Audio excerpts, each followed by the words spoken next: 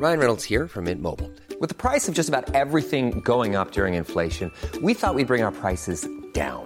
So to help us, we brought in a reverse auctioneer, which is apparently a thing. Mint Mobile Unlimited Premium Wireless. How to get 30, 30, bit to get 30, bit to get 20, 20, 20, bit to get 20, 20, bit to get 15, 15, 15, 15, just $15 a month? Sold! Give it a try at mintmobile.com/switch. $45 up front for 3 months plus taxes and fees. Promo rate for new customers for limited time. Unlimited more than 40 gigabytes per month. Slows full terms at mintmobile.com.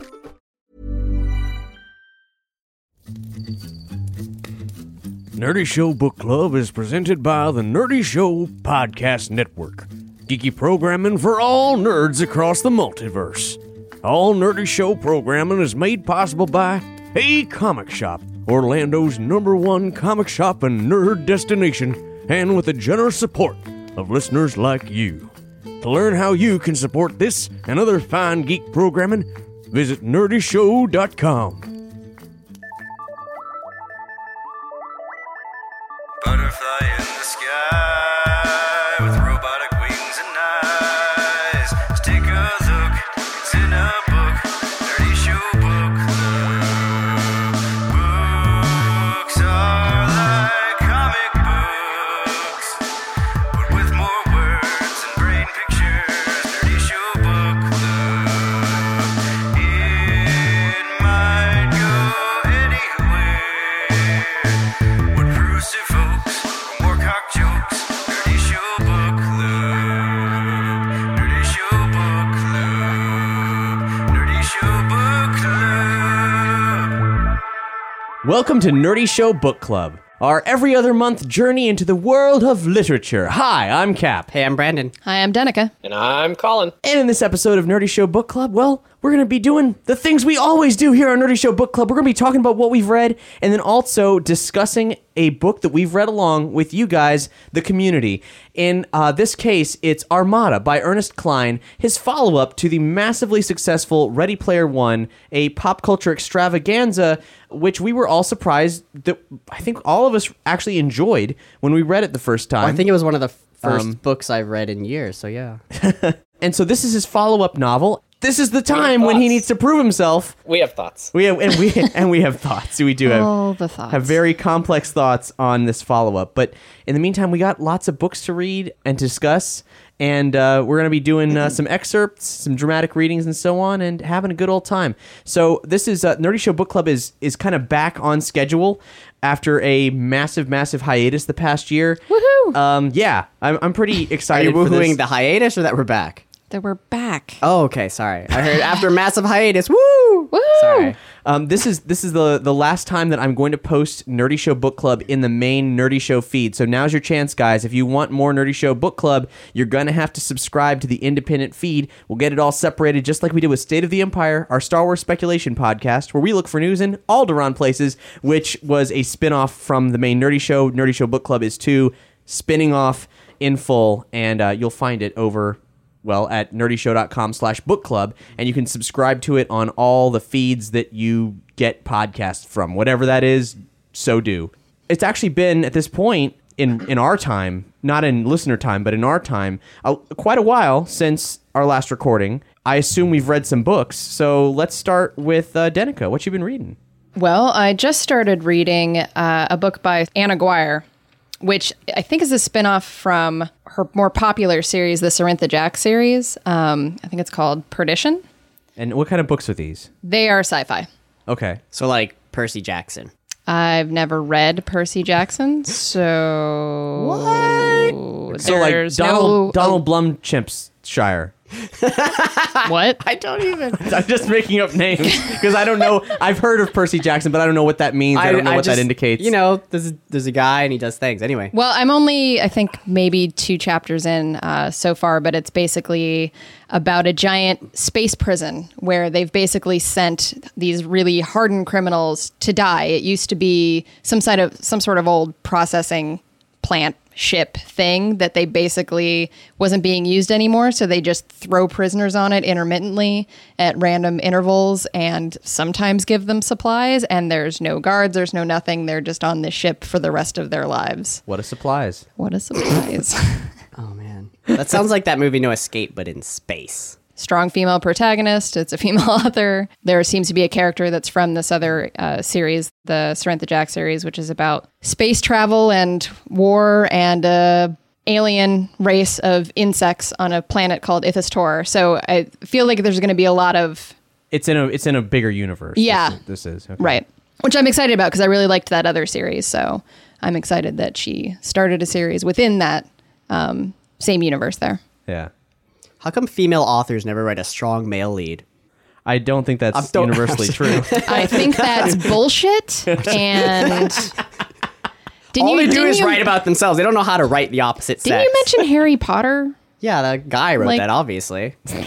Yeah, I mean, right? Yeah, John Carl Rowling. Yeah. J.K. Rowling. No one that a strong man's name. Yeah, no one that rich and successful could possibly be a woman. No, of course not. That's what I'm saying. And then the other book that I read just before that I just finished was I was rereading Handmaid's Tale because I want to do it for the next Nerdy Show Book Club. Was that an announcement here? It could be. All right. Next book for Nerdy Show Book Club, Handmaid's Tale by Margaret Atwood. I believe they're turning it into a movie, but I haven't researched much on that. Let me tell you about Handmaid's Tale. I know the name. I've heard it for years. What the hell's it about? It's about her tail, I assume. It's not about a handmaid's story, but she literally has a tail. And the whole book, she's like, God, I've got to hide this. So It's handmade, though, Brandon. it's handmade. It's a handmade tale. It's a DIY book about, It's speculative fiction. I guess maybe you would call it a dystopian future where it seems as if, I don't know if it's the entire U.S. or just the East Coast, has at some point a religious faction basically infiltrated the Congress, killed everybody in power, and took over the U.S. basically. And now it's a religious state. That sounds very plausible, actually. Where women are chattel again, and they're not polygamous. They don't have multiple marriages, but basically you can have a wife, and then if you're of a certain stature and power, you can have allotted handmaids, basically, which are very basically the birth rate. But before this happened, I guess the birth rate was starting to plummet, and then since then has continued to. There are mentions of toxic dump cleanups and things like that. So allegedly in this future past, because it was actually written in 85, so it's supposed to be like the 90s, probably something like that. The future in the 90s. The future past. And it's not sci-fi like in a techie way. It's like a dystopian future where everything got really shitty and taken over by a religious state, basically. I love books like that. Like Ridley Walker is still probably one of my favorite books I've read in the past 10 years. And that one, do you remember me talking about that on Book Club? it's where don't they talk in their own language? Oh yeah, it's real hard to read because what they're saying. it's all in its own Didn't you make us dialect. read a page from that once? And it was really hard. Yeah, but it was great, man. It's so rewarding. It's so good. I would love to subject everyone to Ridley Walker, but I feel I actually have your copy of that. I think it's in my borrowed from other people section. That's entirely possible because I haven't seen it in years. Yeah, I'm pretty sure it's here. Colin has an entire room in his house, by the way, devoted to things he's borrowed from other people for just his entire life. They are fine collectibles that I have been procuring over my years of public service. So basically, Handmaid's Tale is told from the viewpoint of one of these women who's basically just a vessel to have children. So basically, like I said, the birth rate is dropped. So they're not having children. So anyone that's not the wife of a powerful guy that has viable ovaries basically gets put into this service to be passed around to different houses to have children or to possibly have children. Where they teach the children how to make their own tail. From handmade. Make your own. No, you're doing. Spin the cloth around it. Make your own. No. That's a good tail. That's a fine tail. Are you done? I've not even begun to be done. Yeah, I'm done. So those are the two books I've Over read. for Galdap, Cap. What? No. Galdap. I'm insane. He's definitely a kind of Galdap. I'm his younger brother. Yeah, he's Galdorp. The wizarding is beckoning me. I think maybe we should pull him onto an episode of D&D as Galdorp to do the intro, having no context whatsoever about what we've been doing. Back to book club, where I've derailed everything again. But Brandon, if Galdorp, what's his adjective? Like, it's the Galdorp the what? The hamster. Galdorp the hamster. Galdorp the hamster. I've already lost how to do the voice. Anyway, my throat's dying. So yeah, you've read those two things. yes, So Brandon, what have you been reading? Well, you guys know how I feel about reading. There's no controller and there's no screen. So it's a horrible thing. But someone went and bought me like 20 books by some D-bag named Kurt Vonnegut. So whatevs. I picked up one of the I think his first novel, Player Piano, and started reading that. And it's pretty interesting. I'm actually almost done. I haven't finished it, obviously. I'm almost done. I've got a few pages left. But essentially, Player Piano is once again a dystopian United States of America that takes place post-war in pretty much an alternate 1950s where all of the jobs have become automated by machines. And the curious thing is that They took our jobs. yeah, basically it's because it's in the 1950s, all the machines aren't powered by like processors or computers like today, but they're all like vacuum tubes and Punch like cards? There's punch cards and there's like reels of magnetic tape that to make the machines do the same moves as whoever recorded that tape. So they're basically mimicking. So everyone's out of work except for the top tier managers and engineers, which is like 0.1%. So like 90 or 99% of the country is out of work, and they basically live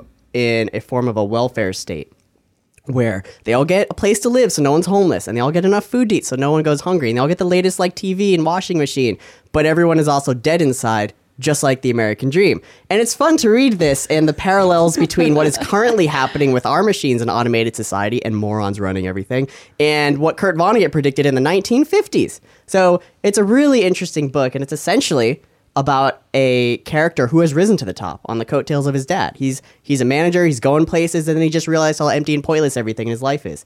And he starts hanging around with the low lives and the dregs, which is everyone in society, and realizing like how much fun they are and how much they've been screwed over by everyone. Because they take tests when they're very young to determine their IQ, and if it's not high enough and you're not good enough, you're deemed worthless by society. You're given a house, you're given some stuff, and that's it. You're dead to society. You could be dead and it wouldn't matter. You contribute nothing.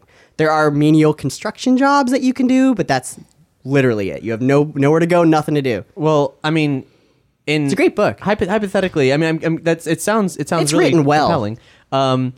In a situation where there's, say, a universal income or the government is taking care of the people whether they want them there or not. That's some communist bullshit right there. It pretty much, I think it's a bit of a satire of the way we are leaning towards communism. But in what that about sort of what about sense. the arts in this universe? What like if people have all that free time on their hands because they got nothing to do? Nope, everything is determined by machines. The machines determine what art is going to be popular. The machines determine who is going to like what art, and he determines who is going to produce that art. So if there's a specific artist who makes one type of art and that's what's in, only they can do that art. No one can do anything. And most things are really replicas of stuff that's already been done. There aren't really new types of art. It's replicas of whatever is the machines determine are in. That 'Cause sounds highly the problematic. machines, but How can there be new art with no strife? But you man? do realize that with algorithms and advertising today in 2016, that's exactly what happens. Everything that is creative and artistic today is actually being determined by what the public wants or what marketing sciences determine what they want. Well, only in some spheres. True, but they will influence the popularity of certain arts to their liking. In my opinion, guys, in my opinion. Because you're so tuned into the art world. I am now. Yeah. Vonnegut has opened my eyes. Hey, I got him to read a book like I'm impressed. Well, I'm not done on with his it yet. own. But no, I don't know if you guys have ever heard of this little guy named Kurt Vonnegut, but he's a This pretty little unknown author. he's a pretty good writer. You know, I had to look up some words like, oh god, obsequiousness. What the fuck? But you know, it's a good Yeah. word, so I like it now. I like that word. I've never read any Vonnegut, actually. Well, you should. You all should. I'd let you borrow one, but I would never get it back. Yeah, no, you Go in can't. your You can't borrow collectible. those. I bought those for Brandon so that I could reread them. I have a stack of Vonnegut now on my shelf that I have to read. So, but I feel like everyone should read at least one Vonnegut book, or possibly all of them.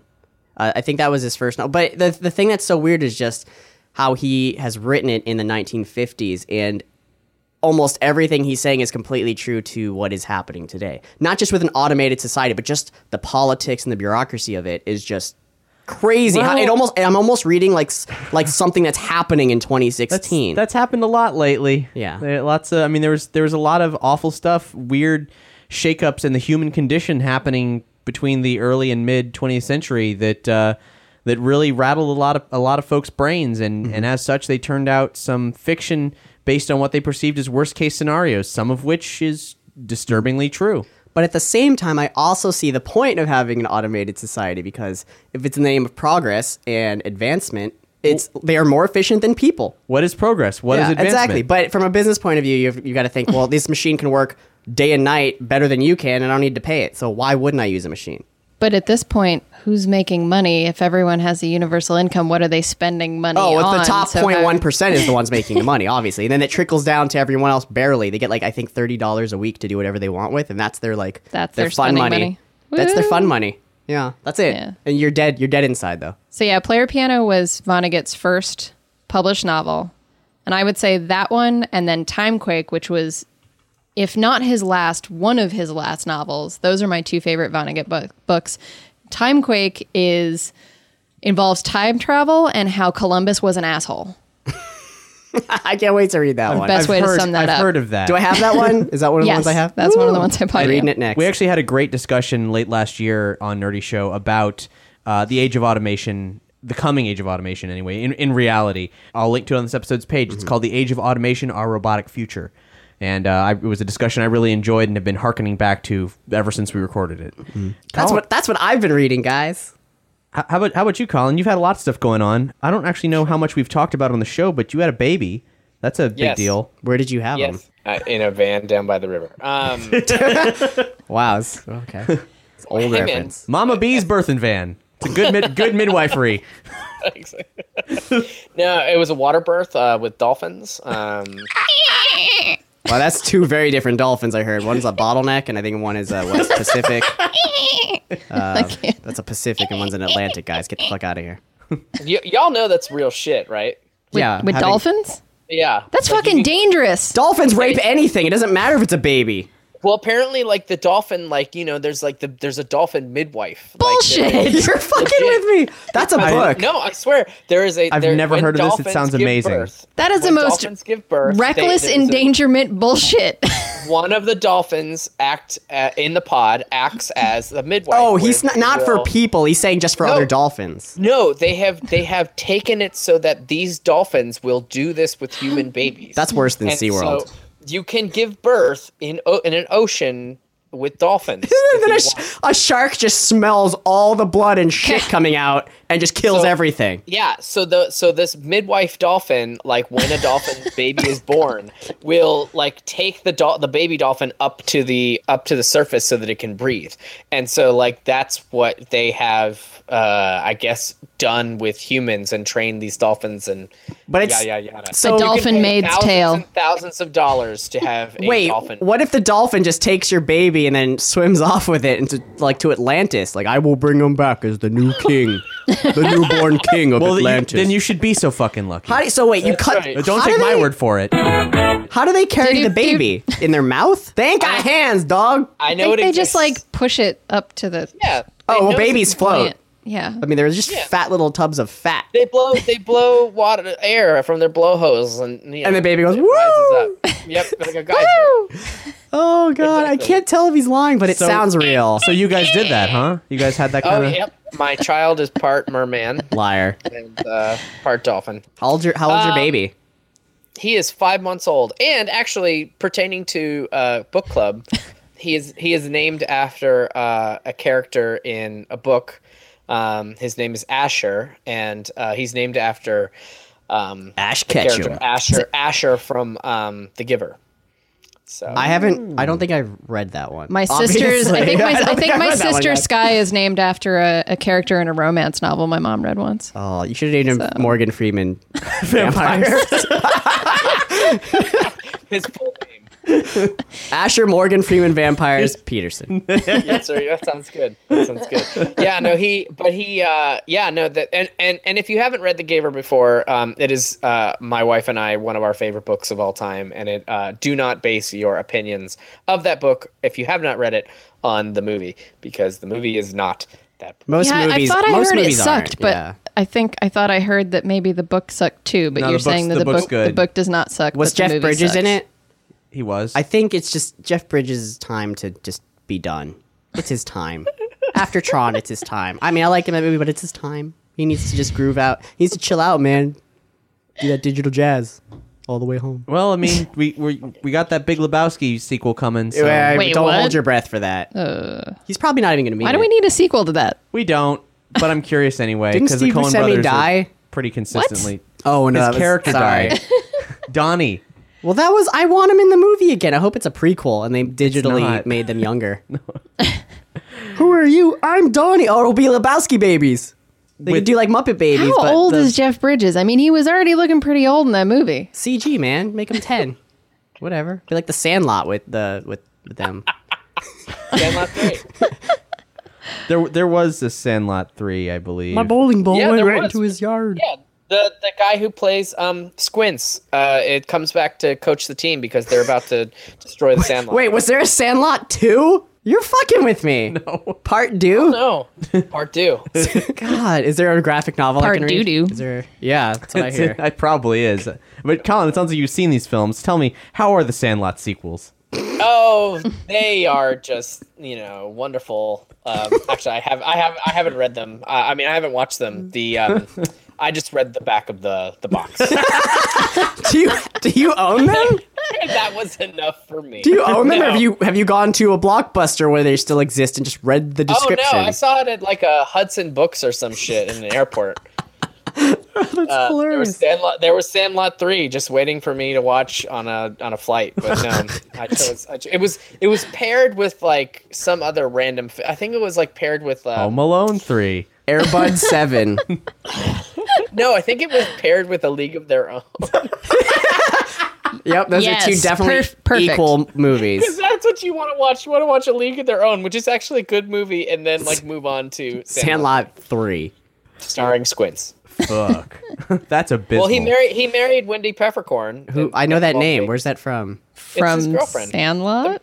From Sandlot. Oh wait, in real life, or you mean in the movie? In the movie. Oh, sorry. I thought you meant in real life, and I was like, then they made the movie together. Well, his kid is like in the Sandlot, like in that team of those scrappy youngsters who now play on the Sandlot, and then they're about to bulldoze it over. For, I was gonna say, so the wait, big- 20 years later, there's still a Sandlot? I call shenanigans. Someone would have bought Well, that up. they're about to. That shit needs to be a gas They'd have station. paved that by Sandlot 2. Super Fuck that. Walmart. I think Colin's lying about having seen this movie because he has retained an No, he awful said lot he of... didn't see- He's you think he did he's see it. retained Yeah, an yeah. awful lot of information. Oh, you mean he's lying Yeah. about lying about not seeing it? Yeah. He's seen Exactly. it. So has he read any books yet? When do they start reading those things? Sandlot 3 heading home. It should be Sandlot 3 He's, heading he's to still the looking at grave. his VHS copy. Yeah. I'm sorry. What I just described was the plot for Sandlot 2. Told Sorry you they'd about have paved that shit by Sandlot 2. Wait, is there Yeah, is there a third one though? Actually, after that?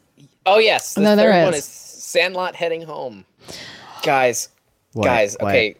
Successful, arrogant baseball superstar Tommy Santarelli, who is played by Luke Perry, is knocked unconscious Luke by a Perry. wild pitch and wakes to all of his childhood friends in the year 1976 when he attempts explanation to his mother. She calls a doctor, of whom she quarrels. Eventually, he goes to play baseball in 1976. Yep. So basically, Wait, like, this Luke movie Perry has goes time back in travel? time. Yep. With Luke Perry. It's a time travel movie with Luke Perry. It's Back to the Future. I'm in a leaving right Sandlot. now. I don't care I'm going to watch this. Upon return to his future, he learns that he has remained in communication with his old friends ever since the victories of the. What do you mean he has- changing the past? He has learned, so he's So he gets altered the future. he gets knocked out. He goes back in the past, and then his Yep. his present is changed. Correct. Did they just tell you the As ending of the movie? it's bound to, although he probably shouldn't remember. He's probably on But Wikipedia. Benny the Jet Rodriguez is in it too. So Benny that the gives it- Jet. Well, aside from absorbing way too much information about sequels that never should have happened, which is a fun pastime, I'll admit. What have you been reading, Colin? The show's about books. P.S. James Earl Jones is in Sandlot too. Damn. So, going with the theme of post-apocalyptic versions of America, Is there any other that- kind? yeah, that is that. I read a book actually in the past that I'll be talking about. It's called The Road by Cormac McCarthy. Now, when I first picked up this book, I thought it looked really interesting.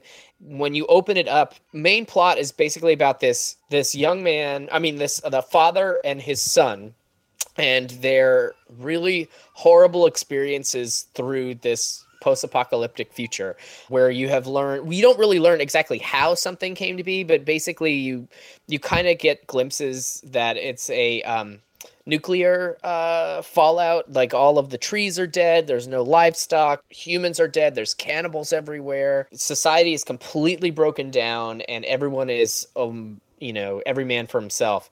Really, after I read it, I didn't necessarily think that I knew that it was a good book, but it didn't really, a lot of people, this really struck people in it, and it really, I mean, there's a lot of gruesome shit that happens in this, like where they go into a cabin, and in the cellar of this cabin are people that are limbless, because the reason why they are missing these limbs is because they have been eaten by cannibals. It's my favorite X-Files episode. And they're basically keeping their meat fresh by keeping these people alive. Newborn babies roasting on spits, and all sorts of really disgusting, horrible stuff that's going on in this book. And the really interesting thing is that main characters are written where they don't have names. It's just the man and the boy. And so the way that it's described and the way that it is written, the man, sheltered the boy from seeing, et cetera, et cetera, et cetera, and the boy, cowered, and so on and so forth. But it's a really interesting take on how he thinks that the world is going to end up. And it won a Pulitzer Prize. But one thing that really stuck with me, and I still kind of think to this day, was the man turned to the boy and told him, as they were going through a particularly disgusting part of this city where basically literally thousands of people committed mass suicide. He turned to the boy and he basically told him, he's like, you can choose what you see, but you cannot choose what you remember. I'm trying to think about that. Sorry, I'm not that smart. Hold on. I read that, and then there was some shit going around on the internet about, it was around the time of the executions and stuff like that were happening with ISIL and stuff like that, and a lot of people were watching them online, and I just I knew that they existed, but I chose not to watch it. That made me think about what I consume, especially on the internet, with stuff like Two Girls in One Cup, and We just went there. fucking Goatsy and Lemon all that, Party. All that shit. You don't. There's all these things on the internet that just because they exist, you don't necessarily need to see it. Never seen any of those on purpose. That's a thing that really, really stuck with me. And a lot of people, this was a new experience for them reading this book. But I feel like if you have played The Last of Us, then this book is along those same feelings. So it's not as shocking if you've played video games in this kind of world that he's painting. But it's obviously won the Pulitzer Prize. I mean, it is a really well-written book, but it is very disturbing. And but particularly that one section of the book really stuck with me and has stuck with me for a very long time. Haunts your Now, dreams. that was a movie starring Aragorn, wasn't it? 2009. Yes. I did see the movie. I haven't read the book. Oh, okay. But the movie goes down pretty much exactly the way you explained it. So, do you think that The Last of Us was influenced by The Road? It might be. I mean, this was made in 2006. I don't know. so- I know that movie came out before The Last of Us did. I don't know. The Last of That's Us is forever a ago. really good story too. It's different, but it's really good. It also won a Pulitzer Prize. But don't video take games. but don't take his word for it. What I'm currently reading though is I'm reading A Feast for Crows and A Dance with Dragons I know those titles. For the first time? for the first time at the same time. Are they Game of Thrones? Yes. Okay. Well, A Song of Fire and Ice, if you want to be. Now, I don't want to be. Specific. Thank you. now, Colin, Ice and Fire. You've Ice been and Fire. you've been on a specific Game of Thrones diet as bequeathed unto you by Matt Spill, who is Bequeathed? the professor of Game of Thrones around Nerdy Yes. Show. And so please explain why you're reading these books in tandem. Okay, so those two books were written essentially as one book, but because of current printing, they could not have they couldn't fit all of those pages into one book. So I'm never reading them. So George R.R. Martin basically decided to split them in half. And obviously he took a little bit more time to finish up Dance of Dragons and, flesh some more things out and Feast of Crows and all that kind of stuff. But Because he's a dick. But essentially, those two books take place at exactly the same time. So there is a guide online that you can find, and we'll link to it on this episode's page. It's called "All Leather Must Be Boiled" is the website. It describes like the reading order of this. You need read the Cersei chapter, and then in Dance with Dragons, and then you read the Tyrion chapter and Feast of Crows, and a chronological order. Yes, as opposed to. However he wrote it's it. actually it's really well done, and it's really interesting, and it fits really well. There's never been a point where I was like, oh, that's weird, I didn't hear about that, because they also skip, like you can skip chapters in Dance of Dragons. They're like, okay, now go back to that chapter that you skipped, so that, or like go ahead in this book by find this chapter. It's really quite interesting and exciting. But I have two huge fucking paperbacks sitting on my my desk with two bookmarks in them, and so I just have to go back and forth between two books. So it's not a great way to travel, and read, because you have both of them. But I don't know how anybody else reads these not in this way, because it makes so much sense. All of these stories connecting in these ways makes so much sense. And my wife Alicia read them separately, and she doesn't actually know what the chronology of the stories are, like when certain things happened at certain times. And she actually has forgotten a lot of those things because she thinks because she doesn't have the chronology correct in her brain. It does a good job of that, though. I think the show. And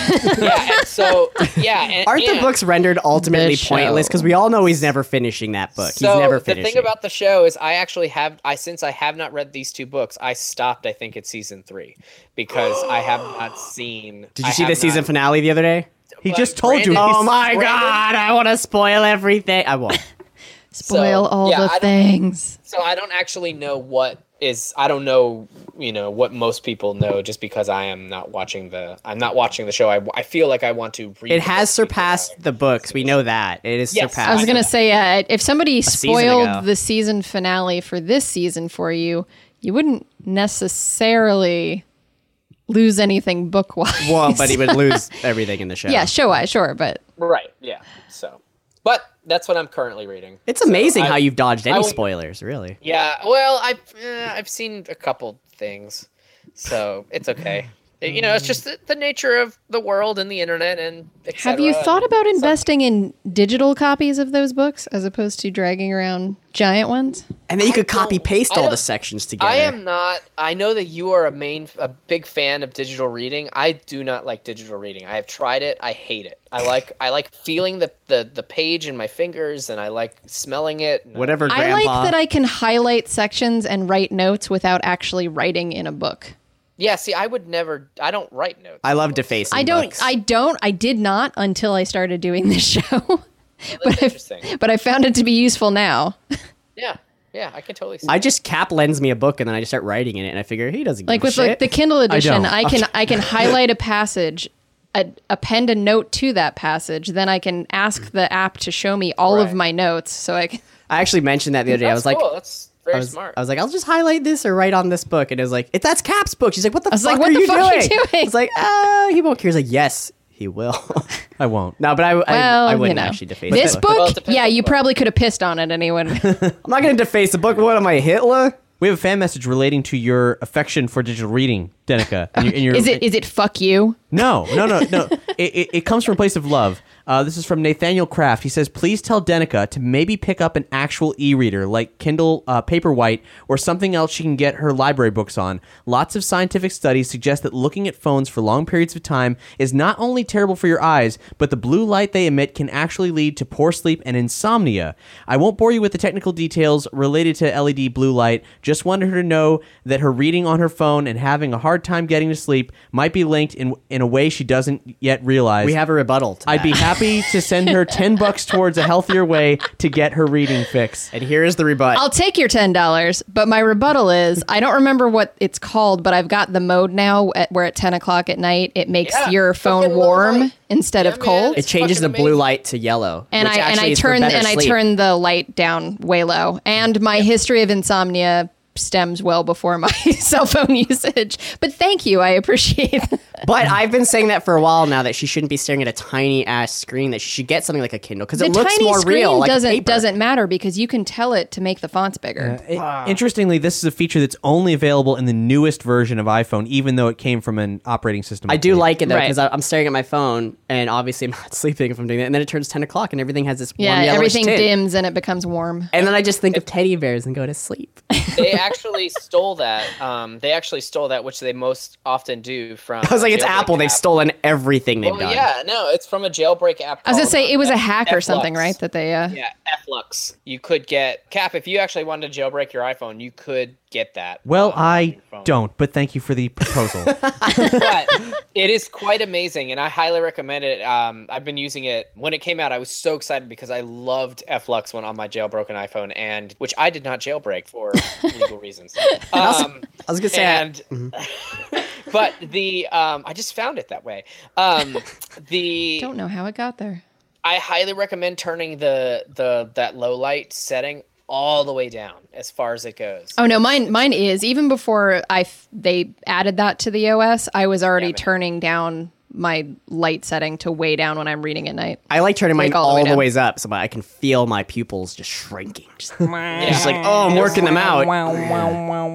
Like fluorescent Yeah, lights there's in your also a phone. way that you can make your screen by using the accessibility features. You can make it even dimmer than its lowest dim setting. Also, you can hook up the Game Boy magnifying glass from the chunky Game Boy on your iPhone, and it looks like the screen is massive. Yeah, totes. No, and I've thought about I got a Kindle Fire, Oh, it like was the really, the worst one, Like literally, there's a $30 version. as like a Christmas gift from work, and I've tried to use it, but I like to read so much. Having something like a Kindle Paperwhite, I couldn't just carry it with me all the time. It would be irritating. So I think even if I owned one, I would keep going back to my phone Because you're using it for everything else, and it's because right it's there, already so- in my pocket. Yeah. 24/7. iPhone has one. Everything's on that device. You don't need another device. I believe, and I believe this message from Nathaniel came in prior to that operating system update. So Maybe. yeah. Well, I don't. it was- between this and last book club, yeah, it was. I thought it came before. it was pretty recent. I don't know. But anyway, that's out there. And thanks, Nathaniel. Yeah, so here's what I've been reading. Okay, so I have a couple quick shout-outs to some stuff that I read over the past year because we're still working through that list. Colin and I began to tackle that pile of crap that I read. Some of it was good. How do you read so many books? You're so busy. Well, hold your horses because there's a big clause to all of this. So back in our Read Till You Puke stopover episode, as we kind of tried to bridge that big long break we had, Colin and I listed off some books we read, talked about that for a little while, and then in our last episode, we did the same thing. I talked about some stuff I read. So I just want to shout out to a couple other books to kind of complete the chronology of shit I read during the break. One is a book called Back to Frank Black, A Return to Chris Carter's Millennium, which is an incredible fucking phone book-sized tome of interviews and literary analysis of Millennium, the show. the television series, which is a extremely dark companion show to X-Files. I really liked it. I didn't watch a lot of it, but it was really good. I thought. I watched Millennium in my recent rewatch of the entire X-Files chronology leading up to the catastrophically disappointing return of X-Files. But Millennium, which I'd never seen before, has become one of my favorite television series of all time. It is absolutely incredible. We did an episode on the subject, actually, because Millennium briefly returned in comics. And we talked with Joe Harris, who wrote it, and the guys behind Back to Frank Black, the internet group that put out this book and did all these interviews from all the creators. And it's a hell of a tome. If you're a fan It's huge, actually. I'm if you're a looking at fan of Millennium, you absolutely have to check this book out. And all the money goes towards Lance Hendrickson's charity of choice. Which is himself. Those My charity is those myself. tiny newsprint lightest weight pages too. Yeah. How many pages are in that? Cap? It's Holy This is all about Millennium. it's And only 510 with the glossary, but That's more than any book I've ever read. anyway, it's great. Except, like, I will say the quality of content varies significantly. You'll find some totally invaluable stuff if you're a fan of the show in here, and the interviews are wonderful. But some of it is in the nature of, say, collegiate literary analysis, pretty reaching when it's trying to, like, analyze the show in some cases. Not all cases, but in some cases. So I think they could have probably cut this in half, and it would have been a better compilation altogether. But it also is full of great stuff, so you can't really go wrong with it. I had after I watched the show, it's 3 seasons and has kind of a, like, it has an ending, but not one that's 100% satisfying. This is the catharsis I needed. So, 1, check out Millennium if you can. It's not on Netflix yet, but it's only a matter of time. And 2, if you've done that already, check out Back to Frank Black. Did the Millennium happen at the end? The Millennium happened during the X-Files tie-in episode, which is supposed to wrap up the series that happened during the course of X-Files, and it was wretched and completely off base for the show. And I recommend not even watching that episode. It's just terrible. All right. The first... Cap. Yes? Cap. Colin? I'm only interested in one Ennium. The Willennium? Willennium. You knew it. You knew it was coming. Jesus. You got that CD for your birthday. You're damn right I Why did. do you guys even... Why do you... What? How many years ago was this? When it came out at the Willennium. Jesus. The Millennium. I don't. Is that a Will Smith CD? Yes. It was the Millennium of Does Will that have Smith. The Millennium. Get jiggy with it. Isn't that on the Yeah, Millennium? Is or that no? on the Millennium? That's the last Will Smith song I remember. The Willennium, you're actually speaking of Will Smith's prior album. Big Willie Style? Yeah. Because Willennium is his follow-up album Yeah. from Big Willie Style, because Big Willie Style came out in 1997. You're actually that was his more popular album. Willennium actually did not have very many catchy tunes. I was gonna say, what's the breakout Except- single? Miami, Except- right? No. Really? No, what you're thinking of is all on Big Willie Style. What was on Willennium was Wild Wild West, my friends. Oh. Wild Wild West was after Jiggy with It and Miami. Oh, yeah. Because that was... Wasn't that for that movie? Yeah, because Wild Wild West was the waning point of his. It's like, ooh, Will Smith's accelerating to superstardom, and it's like, ooh, he starts making some bad decisions. What's going on? You guys know he's going to create a new album soon with DJ Jazzy Jeff this year. Is that true? Yes. Also in 2007, he had a crazy album named The Tao of Bergerac. I don't know what that The means. Tao of Burger. It reads like The Tao of The Tao. Bergerac. Tao. Yeah, but Tao. anyway. It's pronounced Dow, though. T-A-O? Yeah. Well, who the fuck came up with that? Asians. Yeah, well, it's a T. Like Ching is Q-I-N-G. Well, that makes sense. Another presentation of Colin spins wildly into conversation topics involving pop culture we wish we could forget. Your pop culture garbage hole. Colin needs to be on that show. Pop culture garbage He hole? probably has a room full of it. Starring Colin Peterson. Actually, it could refer to his mouth. Colin's mouth is the pop Well, culture it would just be garbage hole. the picture. The picture for His the mouth. podcast would be him with his mouth like wide open with and pop just culture and refuse just and vomit raccoons coming right just out. coming right out. Yeah. raccoons. That is my contribution to society, friends. We kind of did that cover already with Read Till You Puke, but it wasn't with Colin's face. So just the mouth. There- You don't need the rest of his face. there's a book series that if you've gone to an indie record store, you may have seen a lot of volumes of. It's called 33 and a half, and it's basically each book delves into a specific record. And I've actually never read any of them. They sound fascinating, and I hope to someday. But someone decided to do the exact same thing, but with video games. A series called Boss Fight Books, and it was a Kickstarter thing. And the first one is this on the subject of Earthbound, my favorite video game. Wait, so it's on real video game stuff. That's Yes. already not like he made it up. Okay. What do you mean? Well, you said that the 33 and a half or whatever, they're all based on different records of what though? Albums, music Of albums. records. Record Okay. albums. Sorry, I thought they were. For I thought example, they were Millennium. Books, I thought they were books about a specific topic in that universe. I didn't realize it was about our actual. Okay. Yeah, reality. these are nonfiction Sorry. books written by people I understand now. about music records. Okay. Yes. So Boss Fight Books. This is Earthbound by Ken Bauman, and Earthbound is my favorite game, as I said. And this book was okay. Ken Bauman is he's a writer. He's also I think he's trying to distance himself from this now, but he's an actor as well. He played a character in The Secret Life of an American Teenager, And this book, it's not bad. In fact, there's parts of it that are quite good. But the thing is, Earthbound itself is so fascinating, pursue the topic of Earthbound in so many different ways, but this actually is maybe 50% or more a biography of him and what he was going through as a kid while he was playing the game, which, though there are some interesting moments, really wasn't interesting enough. I was going to say, what does it relate to in the world of the game? Like, what does it talk about? But I guess if it's just about his personal experience. Yeah, I mean, and he's replaying the game as an adult and making comparisons and so on, and it's hard for me to distance myself as a writer and a fan, because I'm reading this book about on my favorite game and thinking, fuck, I could have done this better. I could have done this so much better. That's disrespectful to Ken and his experiences and the fact that, he got there first. And that he's a listener to the show. But no, I mean, it wasn't what I was looking for in an Earthbound book. And I'm not saying don't read it. I thought it was quite interesting. If you like Earthbound, check it out, probably because it's pretty significant that, that this cult classic game launched this entire ongoing series of books, and this is the first English language book about Earthbound that's ever been published. So that's pretty significant in and of itself.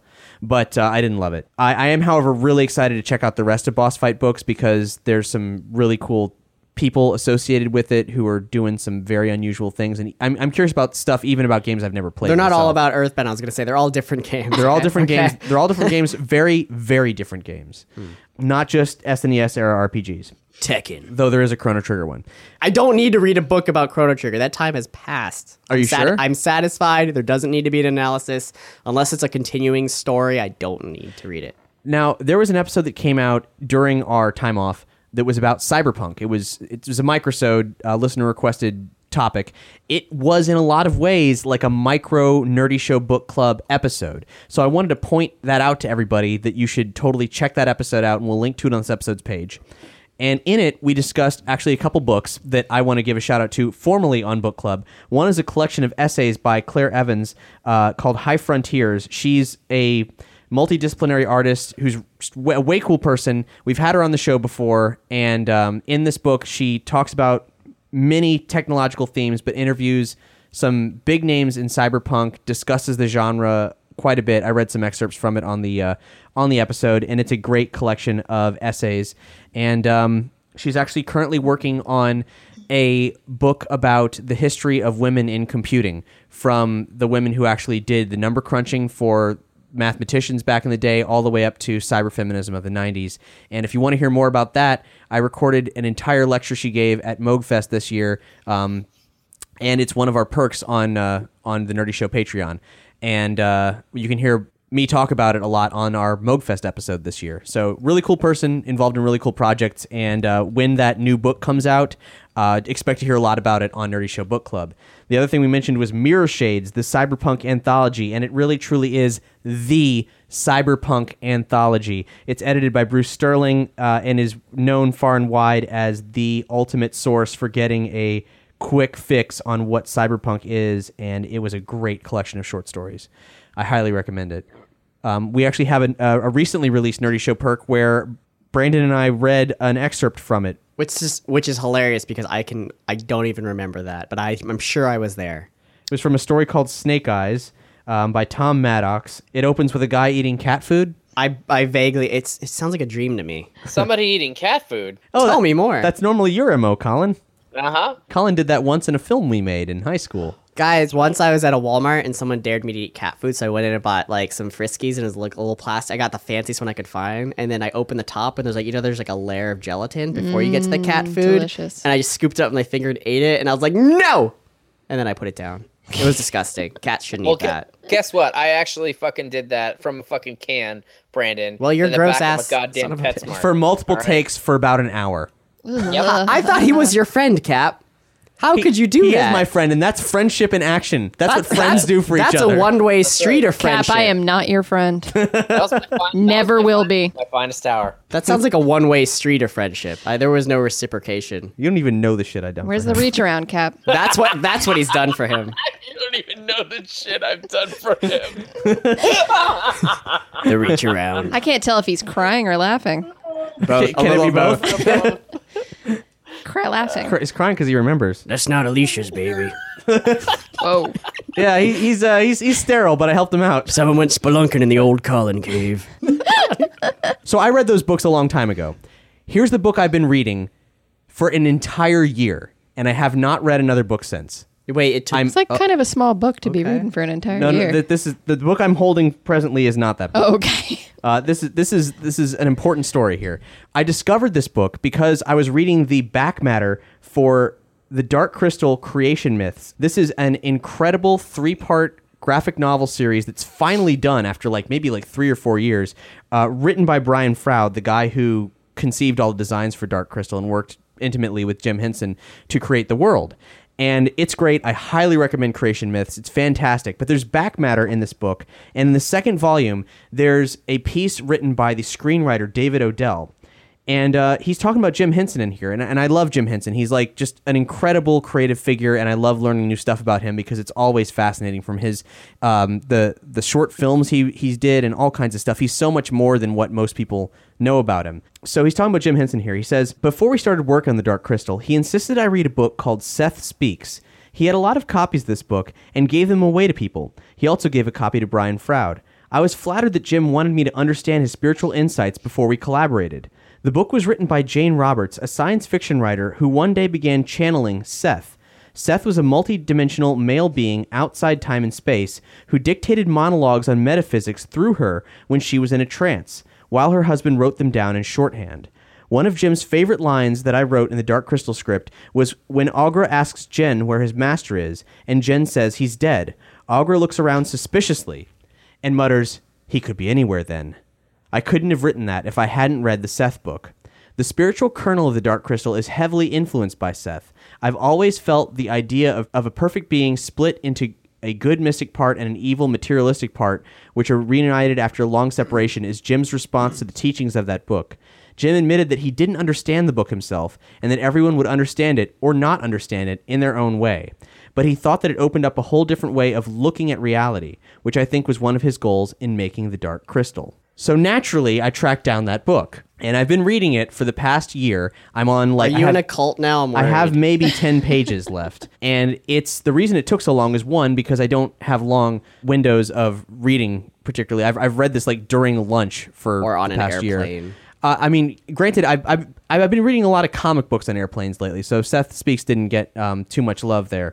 But I've also been making notes in the whole thing the whole time. I've been redlining this whole sucker here because it's full of so much fascinating information. So I realized that Brandon's first reaction was, "Are you in a cult now?" And that's understandable, I suppose, because this is what would be quantified as a New Age book. If you look at the dressing for the paperback of it now, it's abysmal. It looks like it belongs in a church bookstore. It is truly, truly fascinating. And if you'll permit me, I'd like to get into some of the things that makes it fascinating. Can we vote? You said if we permit, so all in favor say aye. Aye. I guess, yeah, you're permitted. I just want to say that I have never claimed to be institutionalized in a mental institution before, but I will say that I have met people who claim that they can channel interdimensional beings and talk to them. That's what this sounds like right here. Here's the Someone thing. needs their lithium. Here is the thing about this book. There are many ways in which this could be. I am open to considering absolutely anything. This could be a work of fiction, and it could not be a work of fiction. If it is a work of fiction, it is one of the most brilliantly written works of spiritual metafiction ever conceived. Well, no, I think the author generally believes it. It's so complicated. This book is explaining what is popular in quantum physics today, but at the time was well outside the known sphere of the average person, or maybe even the scientific community. In fact, it in some ways is on the subject of simulation theory, which, of course, these days Neil deGrasse Tyson is really into. Damn. So I might need to read that book. It was a truly fascinating experience reading this. I've actually gave it to our one of our SciTech hosts, John, to see what he thinks about it, and he is extremely pragmatic, so I'm very curious what his reaction is going to be. So Jane Roberts, she got into ESP. She's a pretty normal person. She doesn't have a strong background in any kind of she actually doesn't like Christianity. She had some very bad experiences growing up, doesn't know much about it. So she's not a spiritual person exactly, but she starts having these experiences, and she starts channeling this entity. And there's video of it. You can watch it online. It's very different than her normal speaking voice. All the mannerisms are completely different when she's channeling this voice. And it's a multidimensional being who is speaking from beyond what we understand as reality, giving some guidance and information on the nature of reality and how it differs from how we commonly perceive it. And what's fascinating about it is it's done in layman's terms. It's done in terms that could be more or less understood to the average person in the late 60s and early 70s when this book was written. There's so much complexity to these like layman explanations that it's, you know how these days we recognize that time travel, well, the time itself is not linear. It's not Back to the Future. You don't go boop to the forward and boop past, and like, you know, that it's stacked on top of each other, and that the multiple realities are attributed to the success of quantum physics in some respects, right? So this book's talking about how time is nonlinear, time is stacked, that it's multidimensional, and from a spiritual sense, every person is experiencing all lives that they are. That there's not like the reincarnation cycle is not as the Hindu belief or the Buddhist belief. I'm actually not too familiar with either, so forgive me if I've made any mistakes there. But it's not the typical reincarnation cycle as popularly cited in those Eastern religions. There is a reincarnation cycle, but all that's happening simultaneously. You're living all lives simultaneously, and all variations of that throughout the multiverse simultaneously. I mean, it's a pretty popular theory now. And when was this written?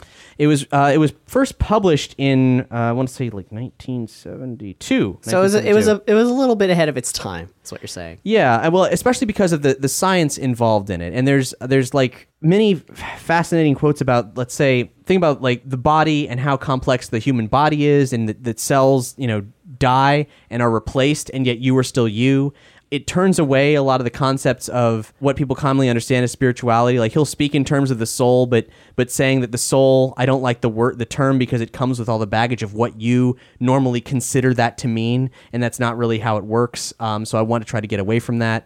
And the book's written really weirdly, though, because it is dictated, and it's all outlined with sessions and dates of when they happened. And in italics, there'll be mentions of like specific things, like Monday night's regularly scheduled session was postponed until tonight. Jane's pace was quite slow with many long pauses. A few are indicated in the material. Her voice is average. Her eyes were open. Wait, so does it read like someone is taking notes on the situation? Like, well, I mean, that is what happened. But what's weird is that Seth in this book says through Jane, when I make little verbal inflections and so on, don't bother to record those for the book. Just, you know, write the book, make your notes as you need. But he'll start sentences or begin dictation by saying the word now, like, now let us return to our manuscript. And he says at a point, don't include that. I'm just saying the word now to know, so you know when I'm starting. But they included everything. They included all Why kinds of Why didn't they listen to Seth? Well, and that's He's one so of the much weird things. smarter than they are. Think about the layers of that. If this you know, if this isn't something, you know, if they 100% fabricated it, knowingly fabricated it, why would they leave that in? Because it's interesting. Because it makes you do what you're doing right now and think about it and go, why? It's making you question. Right. Well, I mean, that's the thing. Whether it's true or false, it's diabolical. It is a remarkable book, and I think that's what I want the takeaway to be here. Is whether you believe it or not, it's a remarkable book. And the reason I spent so much time making notations in it is that Jim Henson is right, and the screenwriter of Dark Crystal is right. Like, it is a fascinating way of looking at reality that. Does it make you a better, more creative writer? Yes, it absolutely does, because it, in a lot of ways, it actually emphasized the metaphysical reality that I already felt pretty confident about. I accept that I know nothing. I accept that I could die at any moment in time, and I'm okay with all of that. Like, I know, you know, in the grand scheme of the universe, there's no conceivable way that I could have any kind of certainty in it, and in that uncertainty, I find certainty, and that's always worked for me. And this sort of emphasizes that and provides extra structure to it in a way that I'm like, this is cool, because I can take, like, it's basically saying the entire universe is really fueled on creative energy, that the existence that we exist in now is, in many cases, all of us sort of all agreeing upon the hallucination that we're mutually having, that our existence is a way for us to have experience a creative tapestry and learn together on a metaphysical subconscious kind of level. That and many other concepts in here actually aid the creative process, and it's hard to describe, but something we've actually breached in our most recent episode, and we've talked about intermittently in the past, is how there are authors like Neil Gaiman, Alan Moore, Grant Morrison, who all look to the act of creation as a magical experience. Like, they're actually creating some kind of mystic bond by creating the realities that they're writing in, that the act of creation in that sense is more powerful than words on a page. I mean, I get that, because I have a similar thing with my dreams that I create, because I feel like when they're, like what you were saying, if they're creating something, a story, I mean, I don't know if this is where you're going with it, but that story, that world, does actually, in a sense, exist now, or did somewhere in a dimension. Right, especially it is being written. especially as the author creates it, and then the readers continue to interface with it and potentially invest themselves emotionally in it, and maybe even build on it. See, I don't know. themselves. I don't know that things are generally created. I more believe like anything you write, do, or say probably exists at some point, somewhere, in some dimension, in some universe. Because if there's an infinite amount of universes, every possibility exists. So what you're writing might actually be the truth to a dimension that exists. That's how I feel dreams work. It's actually Am I like Seth? Seth speaks on things of that nature. Well, because every time you have a dream, you have to think if there's like an infinite amount of, the multiverse, that dream Man, exists I wonder if at I can some find point. this quote. But so there's a quote in here where Seth says something to the effect of, "The dreams that you remember are much like postcards that you've written to yourself for the trips that you've just gone on as your subconscious has explored the multitude of spaces that it occupies." How many times do I wake up, Danica, and I'm like, oh, I feel like I've been gone a year and I had this crazy long dream and I'm so exhausted. I think you only told me that last night the one time. Oh, well, it happens a lot. But Alan Moore considers himself to be a ceremonial magician. And he has this great quote where he says, "One word balloon in From Hell," which is a book that he wrote, "completely hijacked my life. A character says something like, 'The one place gods inarguably exist is in the human mind.' After I wrote that, I realized I'd accidentally made a true statement, and now I have to rearrange my entire life around it. The only thing that seemed to really be appropriate was to become a magician." That's really funny, actually. Somehow that's really funny. And in turn, he adopted his own personal deity, the ancient Roman snake god Glycon, who's a 2nd century human-headed snake god that was exposed as a ventriloquist dummy nearly 2,000 years ago. I love Glycon. And Alan Moore said, it's kind of a goofy, whimsical thing, but he adopted it purely as a symbol to provide him focus. Similarly, in the pantheon of gods, like the ancient Egyptians, for example, had so many deities that expressed attributes that they found admirable, they would use their worship of that deity as a personal focus for them. And there's plenty of ways for, obviously, people to take the crazy things that priests say and the interpretations of gods from others as poisonous doctrines, but when you're providing a focus towards, let's say, something really specific, like whatever Alan Moore puts into Glycon, for example, then that gives him as an individual focus. I'm kind of like rambling at this point, but there's lots of really cool stuff in this book, and if you're a creative person who makes like some kind of art on the regular, I would highly recommend checking it out. What about someone like me who doesn't make art on the regular? Should I read it? You might find it fascinating at the very least. Maybe we'll get Seth and I get along. You enjoy reading science stuff, right? I mean, if it's cool. And this has some interesting takes on things that are right now extremely prevalent in the sciences, and the possibility that when the thing is, when Neil deGrasse Tyson and other visionaries like him, start talking about simulation theory. And you think, well, God, if the universe is a simulation, if Elon Musk is saying that it's likely that our universe is a simulation that some other version of ourselves are running to explore the past, and they're saying, well, how they kind of believe that's true because it's based on a percentage, like kind of likely that we would reach that point in technology where such a thing would be viable to run a simulation that good based on the acceleration of our own technology that we've seen. Well, if you look at the stuff that's being discussed in Seth Speaks, it's kind of like he's saying, we're running the simulation ourselves. That's the trick. It's not us in the future. It's us right now in the existence that we carry at this moment throughout time across multi-dimensions. What's fascinating is, I don't know if you've ever read this article, but there was I think a German scientist not too long ago that when they were trying to find, I think they had the Higgs boson, they said they found microscopic particles that resembled or simulated that of a holographic projection. Like as if we exist on a 2D space somewhere else, but our whole universe is being projected like a holograph for someone to view, as if, I don't know if that's true, but that's what I read. There are also particles that they discovered with the Higgs boson. These might be the same ones, where they only exist if people look at them. Well, yeah. There's stuff in this book that kind of talks about that. He talks about how it's just science we don't understand fully yet. And but we'll get there. This is a perfect Lynchian kind of thing. He says, like, there are some missing persons cases that could be solved if only you knew that the person simply ceased to exist. So one final note on Seth is that Seth made a point of saying, I'm only going to speak through Jane. I'm not. I want this to be considered. I know this is going to be hard for people to even consider that my existence is a real thing. So I'm only going to speak through Jane, and when she's dead, that's it. Why can't he speak through someone else just to prove it? Like, here, let me jump into this guy real quick, and then why would anybody believe it? He's saying, I'm only going to speak through Jane. Those are the limitations, and that's it. you know, and that's how you'll know that it's authentic. Because anybody could say that Seth is saying anything. And funny that he should say that, because if you look up Seth online, you're going to find a lot of garbage. There's people who claim that Seth is back. Yeah, like some guys channeling Seth, saying like, "Oh yes, I've spoken to Jane and her husband Robert, and they reside with Seth in the Mansion Worlds." Like, no. Can we have a video game about Seth in the Mansion Worlds? Sounds great. No, it's weird because they're adopting Seth's teachings, I guess, as a religion, which it's not. Which is That's never happened it's the before. absolute antithesis of what he was saying in this book. He talks about religion on metaphysical terms and describes how, that what he's talking about is not a religion.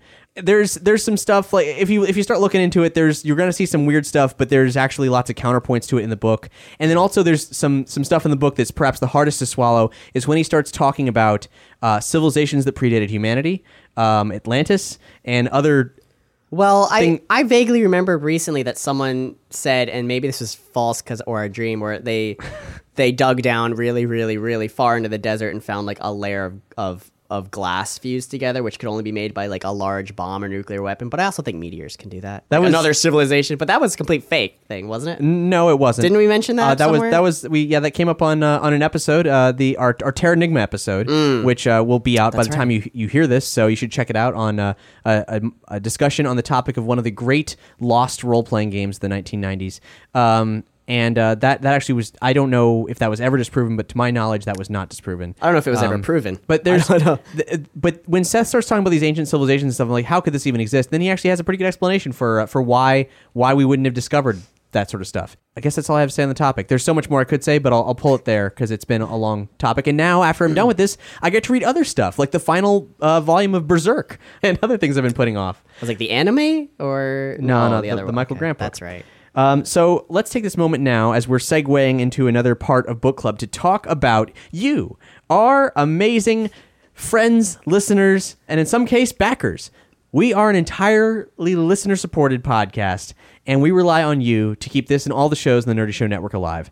If you go to nerdyshow.com/support, you'll find all the ways you can help out the show, including buying stuff on Amazon. If you follow the links on this episode's page, or just buy anything through our Amazon links, you can fund Nerdy Show Book Club and all the shows on the Nerdy Show Network. If you subscribe on Patreon, we have a ton of extra book club content for you on there. All kinds of extra readings and weird stuff and outtakes.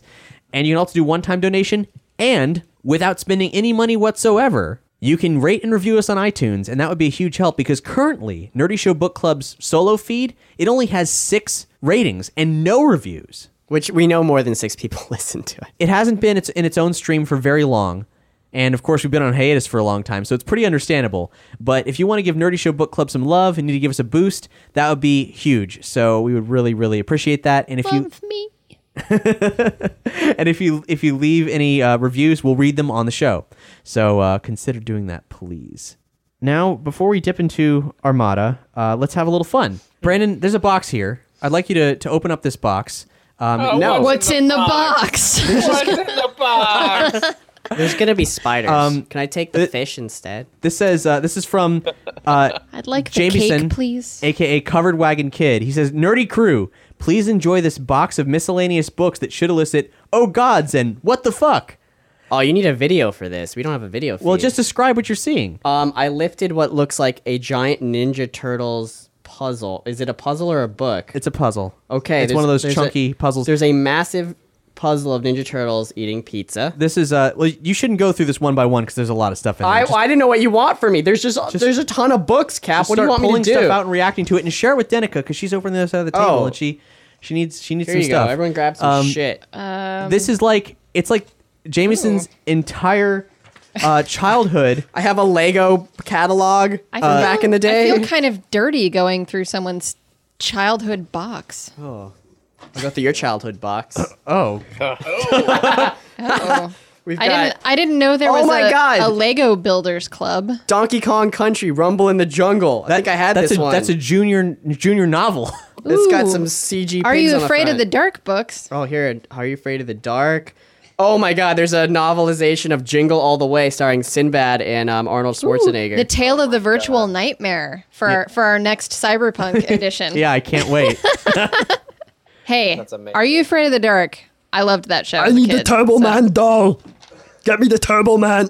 Oh, God, how does he speak that way? What, is he from another country or a good voice actor? There's more Lego Builders Club. Guys, we've got Sonic the Hedgehog, Robotnik's Revenge. Who's the hot bunny on the front? I forget. Bunny Rabbit. Duh. That's literally her name? Yes. That's probably why I didn't remember it. Okay. Look at that. It's got all the hottest Sonic characters. I don't even All the hottest ones. I don't even know what half this Lego shit Let's is. get that bunny with the cybernetic legs. Brandon, that's Bunny Rabbit again. Oh, yeah. Cool.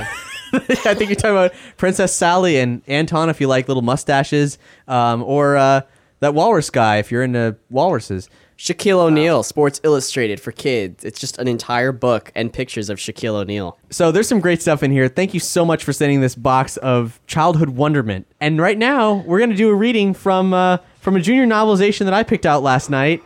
Brandon, sweet baby Yeah, I would, Jesus. except that there's Masters of the Universe and Tiny Toon Adventures books right here. So you telling me you don't want to read Oh, for fuck's sake. the novelization of the Mortal Kombat film as written for 11-year-olds? Oh, God. I say that looks like it's got like 5 pages in it. It is. And then Scorpion proclaimed, "Get over here." It's the entire movie in 57 pages with huge font.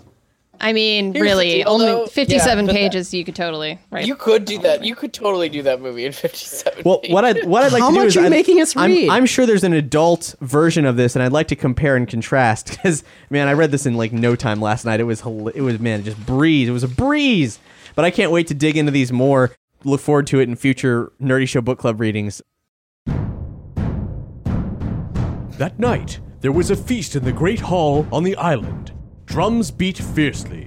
Welcome, Shang said. you are here to complete in Mortal Kombat, the greatest of all tournaments. You should be proud. Each one of you has been chosen for your excellence, your skill, and your courage. You are the best fighters of your generation, worthy to represent the realm of Earth and the realm of Outworld. Tomorrow morning, Shang continued. the great tournament begins. Your opponents will be chosen by the lot. The winners of each combat will progress to the next until only one remains.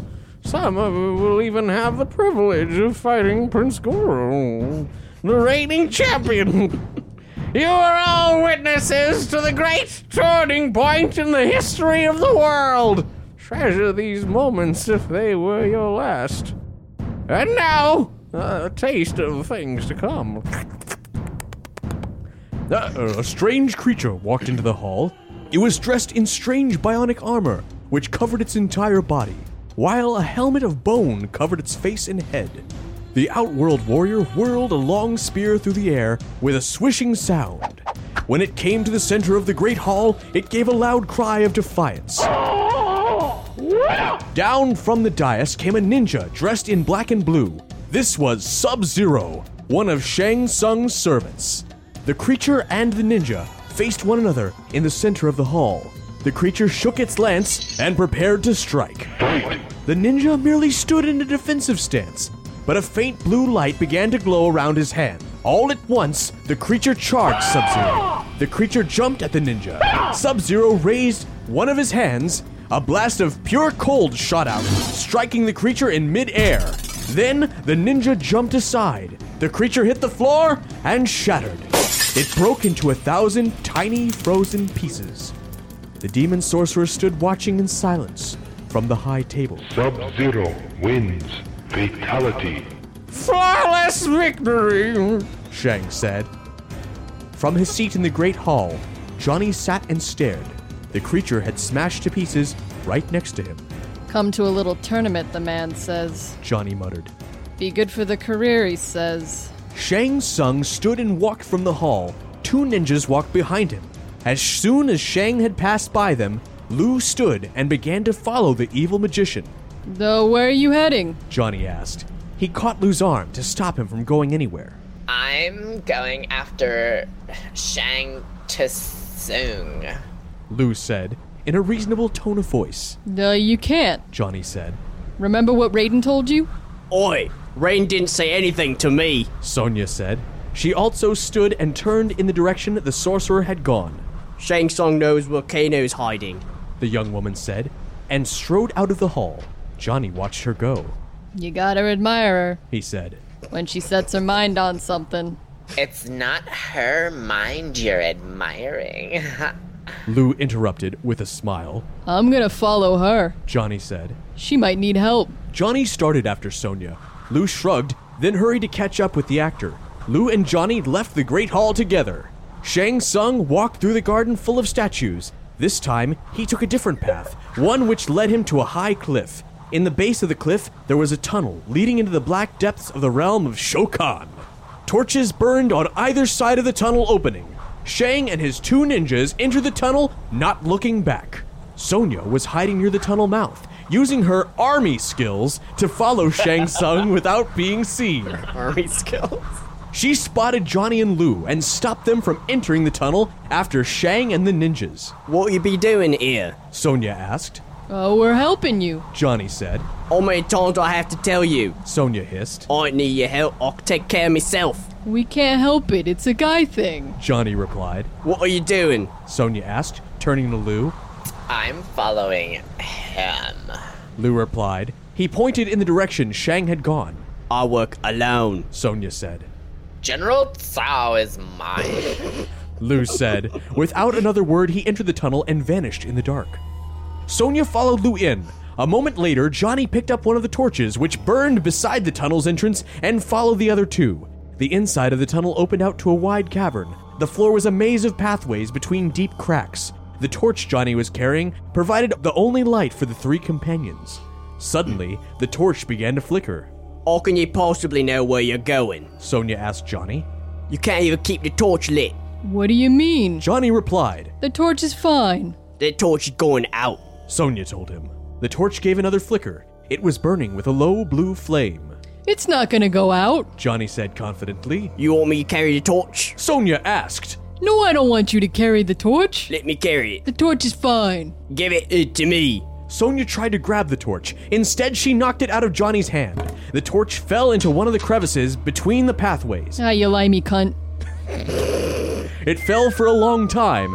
Its light grew dim, then went out. A long time after that came the sound of the torch hitting the bottom. Face it, we're lost, Sonia said. When you get to know me better, Johnny said. You realize that I never get lost. I never have to ask for directions, and I always find a parking spot. Usually there's money in the meter. What am I reading? What is this shit? Some bullshit. You know, you Morgan- like my improv, limey cunt? Yeah, I liked it. If Morgan Freeman were reading this, just saying. Morgan Combat. And then using her army. Morgan Freeman her combat? army skills. Finish him. I like using Okay, her so army. Are you ready? Are you ready for another pop culture garbage? Colin? Please Out of do. your garbage hole?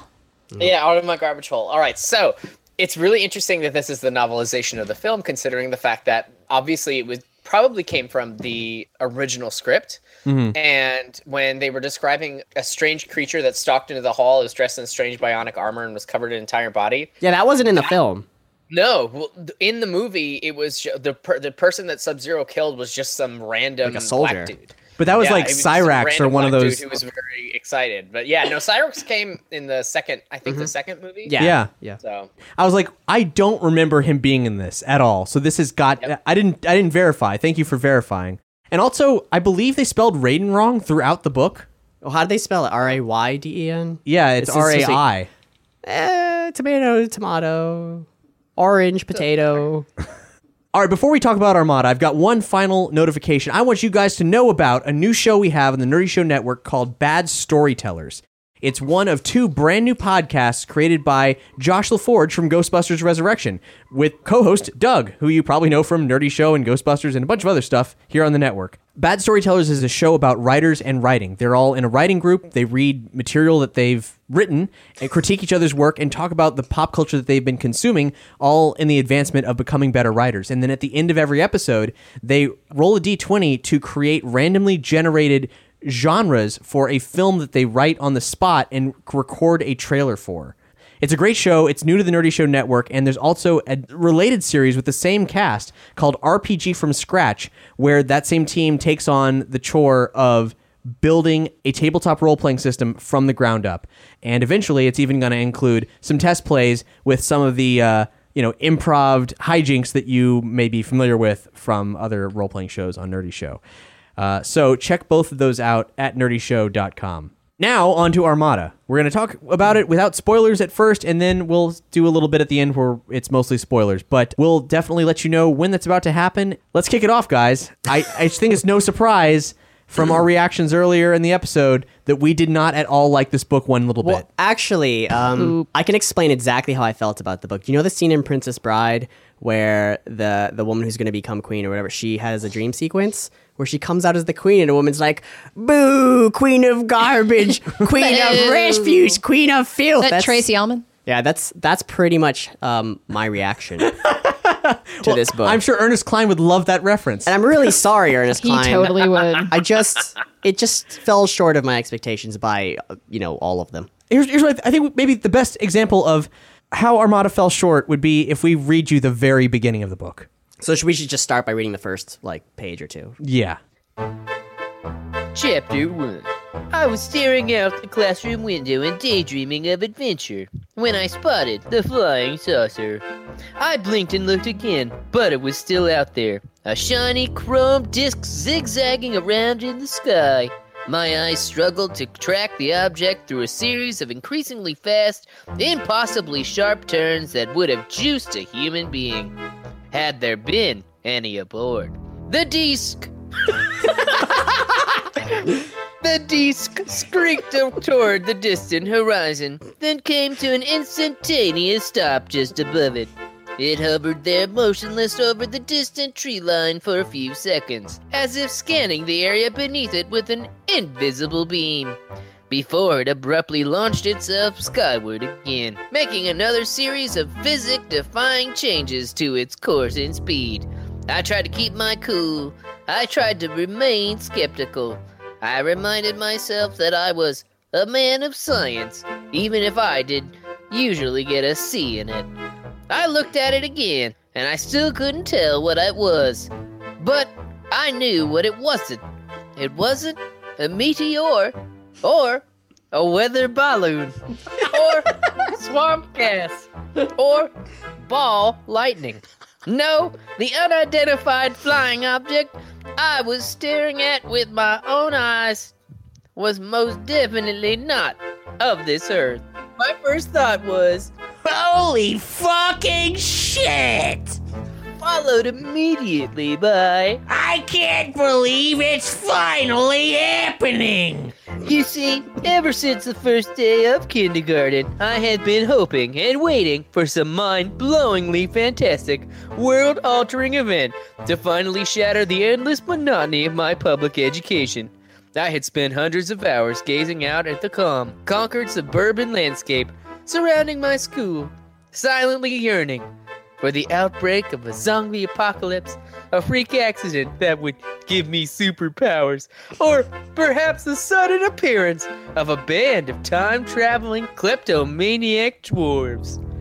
I estimated that approximately 1/3 of these dark daydreams of mine had involved the unexpected arrival of beings from another world. Of course, I never believed it would really happen. Even if alien visitors did decide to drop by this utterly insignificant little blue-green planet, no self-respecting extraterrestrial would ever pick my hometown of Beaverton, Oregon, aka Yawnsville, USA, as their point of first contact. Not unless their plan was to destroy our civilization by wiping out our least interesting locales first. If there was a bright center of the universe, I was on the planet that was farthest from. Please pass the blue milk, Aunt Beru. Oh, God. But now, something miraculous was happening here. It was still happening right now. There was a goddamn flying saucer out there, and I was staring right at it. And I was pretty sure it was getting closer. The saucer banked sideways for a few seconds, and I got my first clear glimpse of its top-down profile. And I saw it wasn't really a saucer at all. From this angle, I could see the symmetrical hull resembled the blade of a two-headed battle axe, and that black octagonal prism centered between the long, serrated wings glinting on the morning sunlight like a dark jewel. That was when my brain began to short circuit. Batteries not included, because there was no mistaking the craft's distinctive design. After all, I've seen it almost every night for the past few years through targeting reticule. I was looking at a Sobrukai Glaive, one of the fighter ships piloted by the alien bad guys in Armada, my favorite video game. Which was, of course, impossible. Like seeing a TIE fighter or a Klingon warbird cruising across the sky. The Sobrukai and their Glaive fighters were fictional video game creations. They didn't exist in the real world. They couldn't. In reality, video games did not come to life, and fictional starships did not buzz your hometown. Implausible shit like that only happened in cheesy 80 movies like Tron or War Games or The Last Starfighter. The sorts of movies my late father had been nuts about. Yeah. Thanks, Colin. That was a beautiful read. So that was some excerpts from the first couple pages of Armada. That's the gist of it. And I'll say I was really rooting for Ernest Cline. I really thought I had low expectations for Ready Player One. It seemed like it was really pandering pop culture exploitation for nerds of like, I'm gonna reference stuff you like, and here it is. And then he charmed me by taking all that pop culture exploitation and making it not pandering, making it actually a compelling story that was fueled by pop culture. But unfortunately, with Armada, he tries to do exactly the same thing as he did before, and it doesn't work at all. No, it's weird because he vaguely mentions a lot of cheesy 80s movies, and then blatantly, like, his own ideas are basically borderline plagiarizing their ideas. Well, also at the same time, though, I mean, like, Ready Player One had a perfect vehicle for it. Right, like Ready Player One made sense. Yeah. This one is just like, remember this movie? Remember this movie? Let me hit you over the head for the fact that I'm a nerd every page and that you were a nerd too. But also, too, I really felt like I love Ready Player One. It is one of my favorite books. I mean, truly. And this is it was so disappointing to me that it made me feel like this book was actually written by Ernest Cline and the other book was written by somebody else. Really, like, Armada feels like it was written by somebody who was trying to write like Ernest Cline from Ready Player One. It just feels like fucking artist style fan fiction. He's like, right.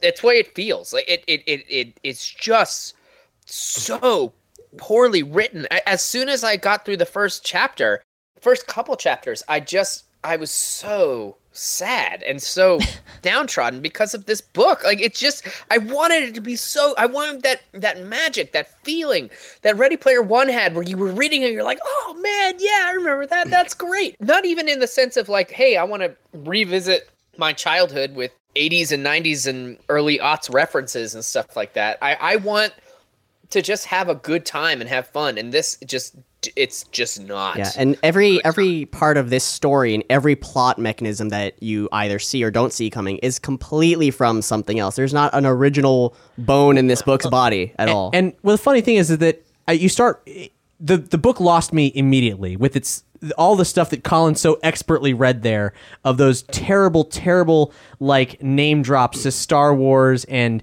Time Bandits, and then just when he starts listing things. Oh, and he mentions like Contact and Ender's Game, and he uses things from all of them. But here's the part where it does actually recover at some point, because then you realize after a while of like, where is he going with this? What is this weird wish fulfillment? I get it, Ernest Cline. You wish this was you, okay?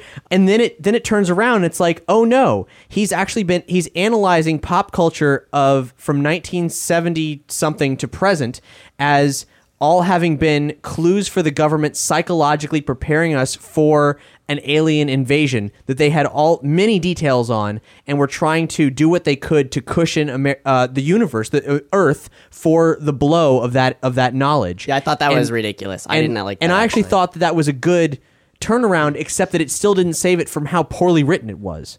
Well, let's give the premise of this book for the folks who haven't read it and like have no idea what we're talking about and have no interest in reading it. Like, what is the plot of this book? The Last Starfighter meets Ender's Game. The plot Meets is Contact. that there's a bored teenager in high school whose father allegedly died in an accident when he was a small child.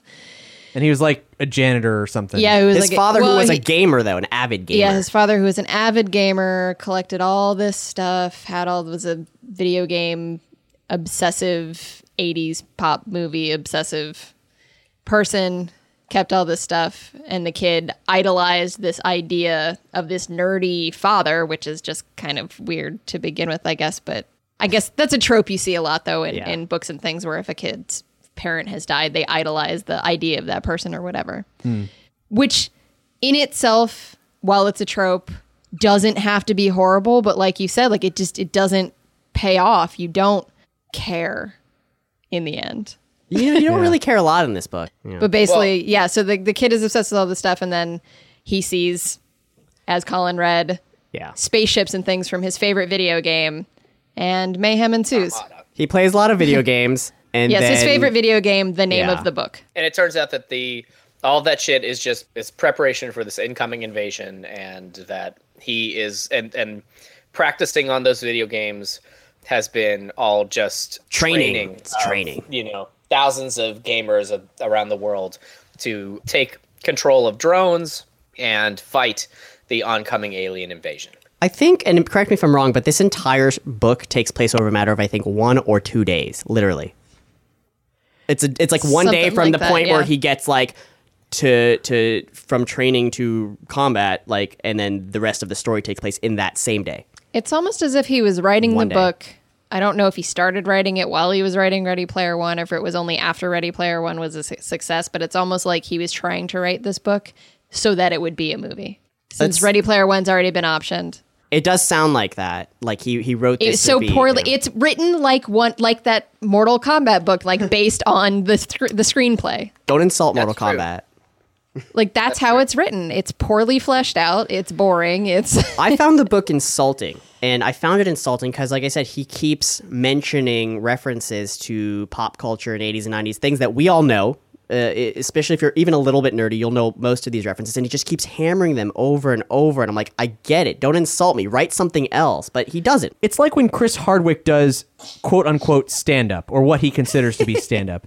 And he gets up on the stage and he's like, Star Wars, am I right? And the whole audience goes, yeah, you're pandering to me. Fuck. And then it's like, hey, Doctor Who, am I right? And they're like, fuck, yes, yes. And That is what this whole book is. I've been in one of these shows. It was emotionally crippling for me. I'm like, I'm proud of the pop culture that I love, and I love sharing pop culture with people. And there's a line that you cross, though, when you just dangle it in front of, like, hey, we all get the reference, and you're not doing anything clever with it. You're not, I don't know. I wasn't sure who the book was for because it's written like it's for a younger audience. Except it's for only the people in their 30s. quote unquote young adult. But what fucking 16-year-old is going to get the Time Bandits reference? Yeah, in the very first like 2 paragraphs, or know what Ender's Game is. I mean, maybe there's some, but they're not Ender's going Game, to. I could see a little more. I feel like, I'm sorry, Time You think a Bandits is 16-year-old has Time seen Bandits is a little more Contact? obscure. You think a 16-year-old has read or seen the movie for Contact? No. Well, yeah, and what's funny is that, like Carl Sagan's Contact is a huge part of this story, and he's just straight up saying, like, what if that was true? Like, what And then if it is, Contact yeah. wasn't a book? Yeah. But I guess my point in saying, like, I don't know who it's written for is because Yeah. it's written in a language Like for young in adults. it- yeah, Younger adults. in a shitty way that'd be easy for young adults to read, but it's got a bunch of pop but his culture audiences references are for 30 30 and years 40 old. year olds.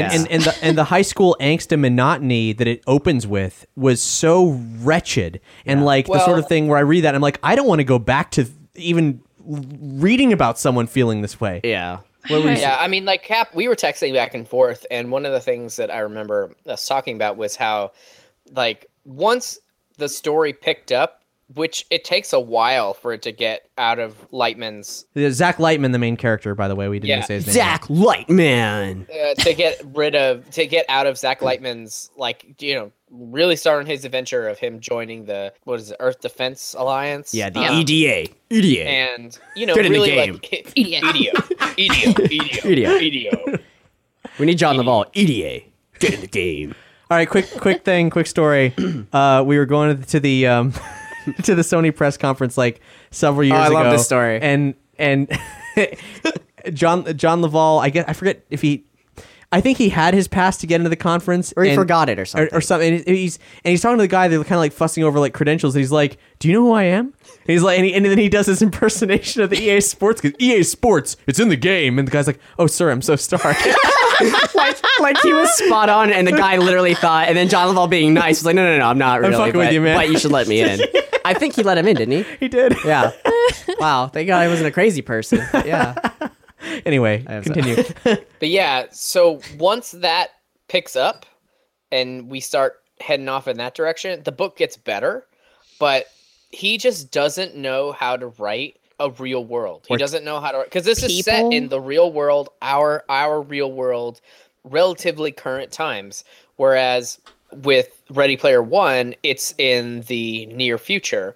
And so really interesting and different ideas of how that future exists, and even though we are going through this protagonist who is an outsider and then becomes an insider, and it's the exact same premise, the writing for the real world, he doesn't know how to write mundane stories. Like, you know what I mean? Like, he doesn't know how to write everyday life. I mean, it's ridiculous, isn't it? Because or make that interesting. Like the everyday life is boring, and so everyday life is boring in this book. Like, that's the way, he doesn't find the interesting parts of everyday life. Yeah, and God, it's boring. In Ready Player One, you're right. He does paint an interesting picture of the world, like the people living in like the stacked up like garbage trailer like homes and all this shit, and he paints the entire world and you remember it. It's creative. And then you get to this book and there's no world building or just descriptions that you even care about. Well, not even world building, but like I remember Ready Player One making an emotional connection with that character in the world, not trailer, but whatever we're calling, like they're stacked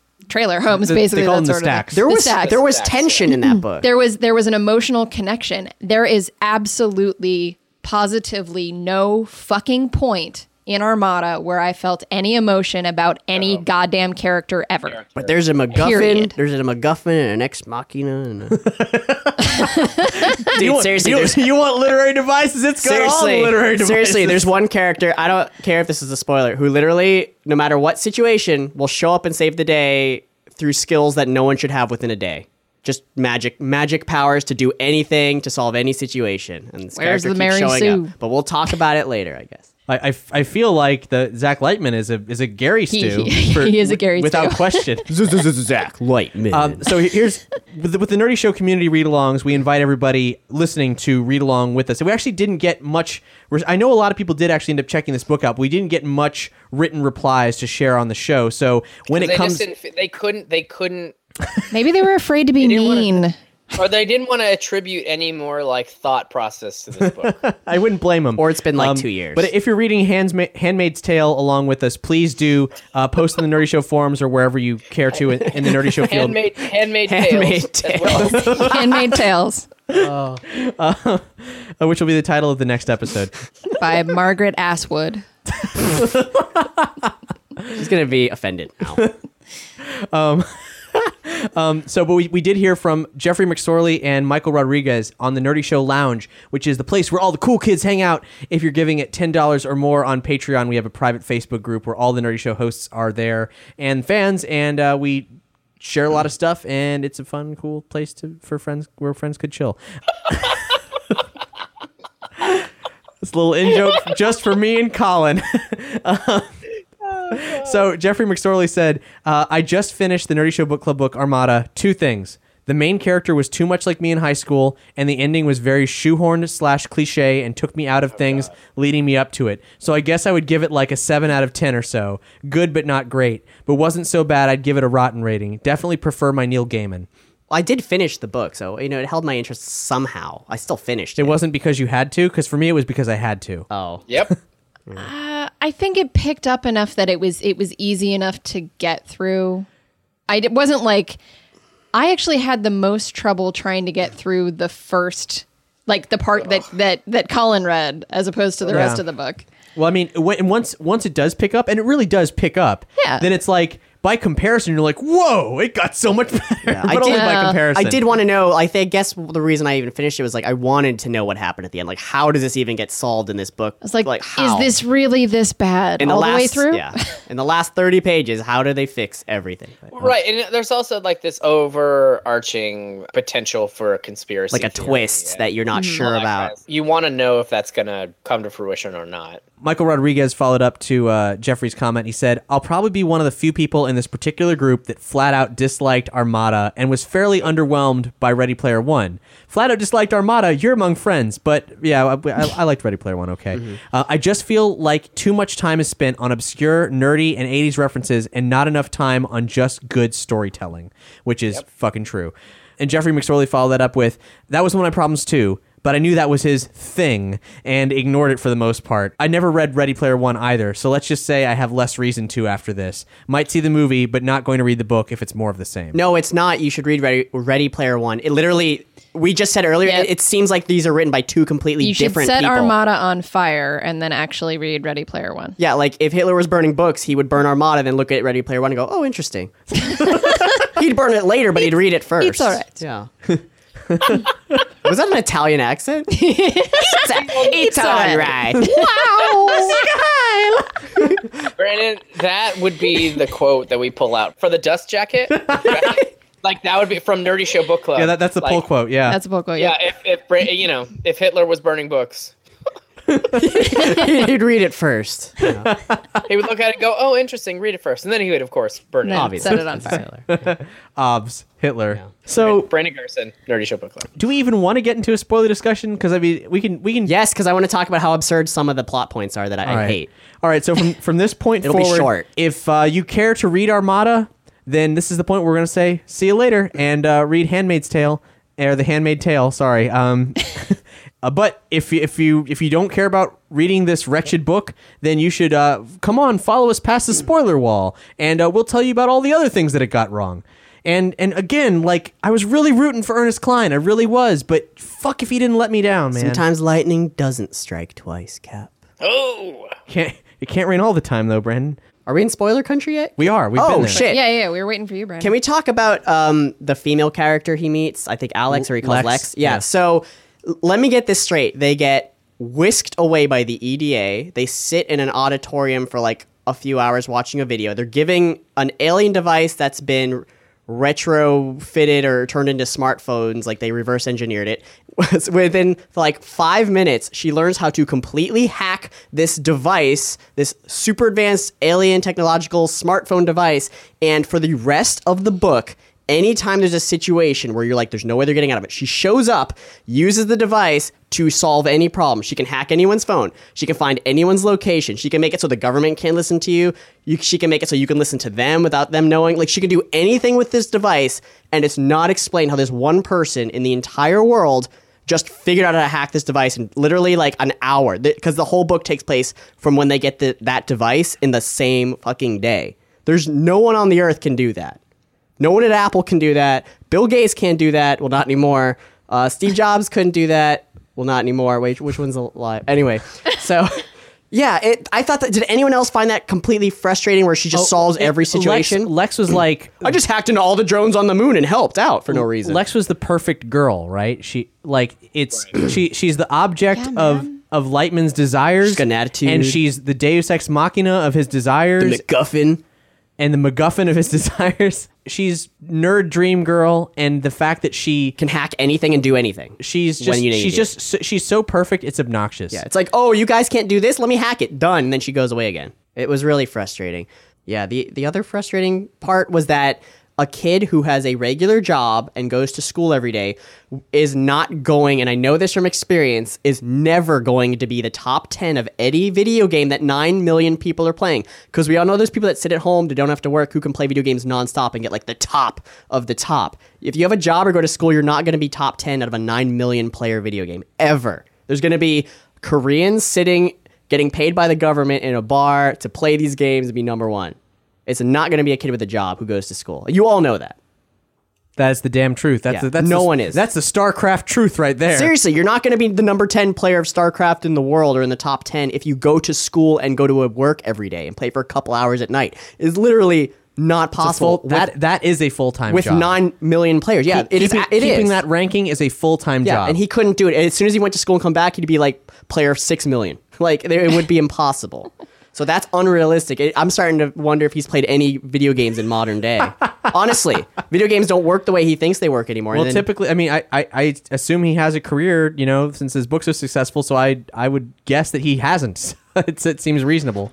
Let's talk also about light speed. Can we talk about Zach Lightman's speed real quick? I swear there's a part in the book where they say there's this ship called the SS Doolittle for some reason, where they were sending out to Europa? Europa or something? Europa. Yeah, whatever. And they said it's been traveling for 2 years at 7 times the speed of light. Okay, I did the math on that, bitches. Listen to this. The speed of light is 186,000 miles per second. They're doing 7 times that. That means they're doing 1.3 million miles per second for 2 years. Well, Jupiter is only 365 million miles away. So in 1 second, they've gone way past it.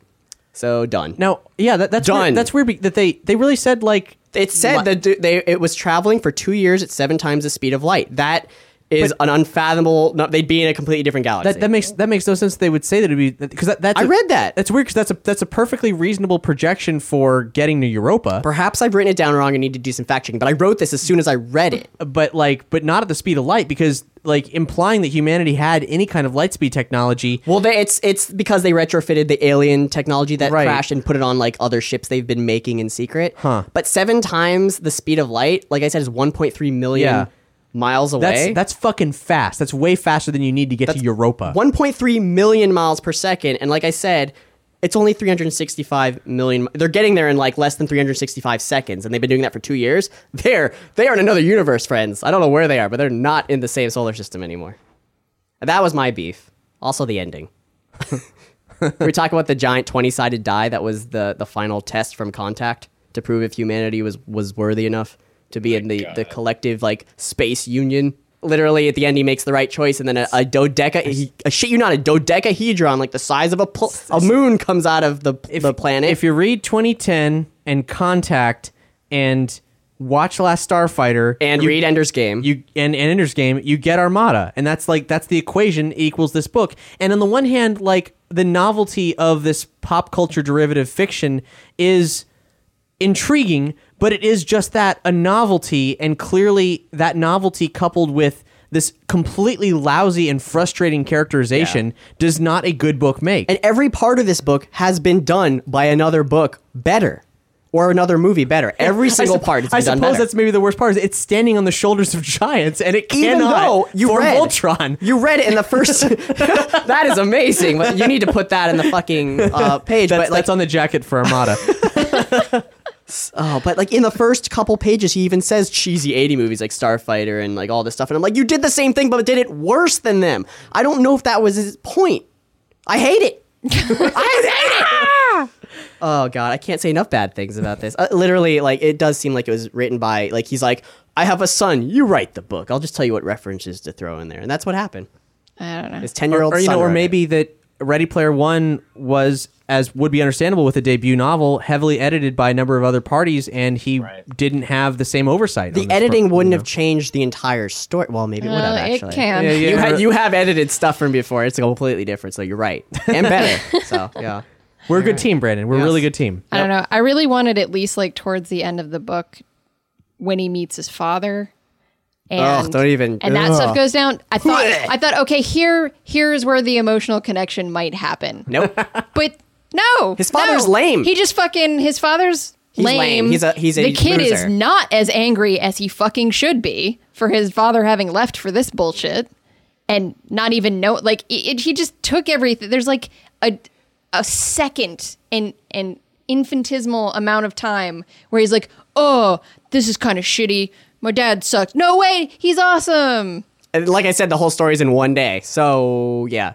There's it's all surface. The whole book is surface. It's like that Ernest Cline did not feel anything besides these pop culture references that don't have any kind of deeper meaning or deeper. I mean, that's the thing about Ready Player One, is that it felt like the pop culture references had purpose, had meaning, and had a place in that world. And this one is just so surface and on such a level where it feels like the things that the characters are feeling are also on that level. Where Zach Lightman, the reason why you don't care about him is because he is a 2-dimensional character, and it just sucks. I think Ready Player One works because those pop culture references, like you said, like have a place because they're needed for the story. Well, society, the way it works, is based around that guy's video game, or it's stuff that's all full of the pop culture references that have informed society altogether, like Right. the entirety of society. At The that entire point. world got obsessed with the Willy Wonka pop culture chase Right. of the game in Ready So Player that- One. And it makes sense, and you do still get an emotional connection with how shitty everything is. And it's like he tried to do the exact same thing with Armada, but with failed. even with the twist with Carl Sagan was in on it, and Neil deGrasse all Tyson of that. is- Neil deGrasse is Tyson is there. in on it. Like, it's like he almost tried to give it a reason, and it just fucking failed. He just couldn't do it again. And here's the thing he does that always pisses me off. So the way he describes Armada is like he mentions things like, oh, and the scores by John Williams, and like it's like, oh my God. every person you've ever heard of who's like a known entity in the gaming industry has worked on this Or game, movie, and he's yeah. he's like, this is the AAA game to end all AAA games, and him describing it as just one big name drop of like people that exist in our reality as famous people. And you're like, yeah, okay, and you're like, that's and cool. they're in on it, and they're in on it, and it's like, oh God, just stop listing shit. Just stop listing shit. And then I dialed the phone of It's a the secret listicle. scientist. where it Armada was- the listicle. Yeah, I dialed. He got the secret contact info for like the Science Society with like Neil deGrasse Tyson and Stephen Hawking, and got them all on the phone at once. And it's just like, oh, shut up. Stephen Hawking would tell you to fuck off. How did you right get off. this number? Yeah, it was horrible. I hope to God I'll Neil eat your deGrasse never fucking reads eyes. Neil deGrasse Tyson would have some real big issues with the physics and the math and this shit. I hope he never reads. I hope to God Neil never reads this shit. I hope to God for your sake, Ernest. Because he's gonna drain the water right out of his That body. Neil. That is the one thing he possibly got right, is the underwater, which by the way he stole from Neil deGrasse Tyson, is that What? the liquid water on Europa, Dude, no, does house life. I know it's been way before Neil deGrasse Tyson. 2010, especially the What? Arthur C. Clarke book. Well, no, That's been a theory forever. It's been way it's been before a theory that. forever, but established firmly in pop culture. But if by there's 2010. liquid water on Europa, there is almost guaranteed life. So, Yeah. But he got that one thing right. There's probably life there somehow, somewhat. Well, except that there wasn't. Oh wait, you're life right. It was there. a robot. fucking fake You're life. right. It was a robot, and then they stole the fucking swastika from Contact. Literally. Yeah. I went back and read that, and it was just like the first scene. So of the here's the alien thing: showed if him. you're Yeah. listening to this, and you haven't read the book, and I understand why you're here, you're Well, like, this I is don't give a spoilers, fuck. So yeah. here's a spoiler section. So this whole conspiracy of the alien menace really exists and whatever. It is, when I mentioned that Contact was really important, it is super important because it's straight up, basically, ripping it off. Carl Sagan wrote the book Contact to warn us about what was actually happening. So In the book's reality. So like he was we doing discovered that there was something going down in Europa. We looked at it with a telescope, and there's a big fucking swastika out there, this, like the size of the entire moon, like covering it. right? And that's both Contact and also Armada. Yeah, the first message is that the aliens, I think, send back in Contact when they decipher it was like Hitler and like a swastika. So Yeah, some kind of Nazi speech or something. Yeah. So yeah, it's If I and this is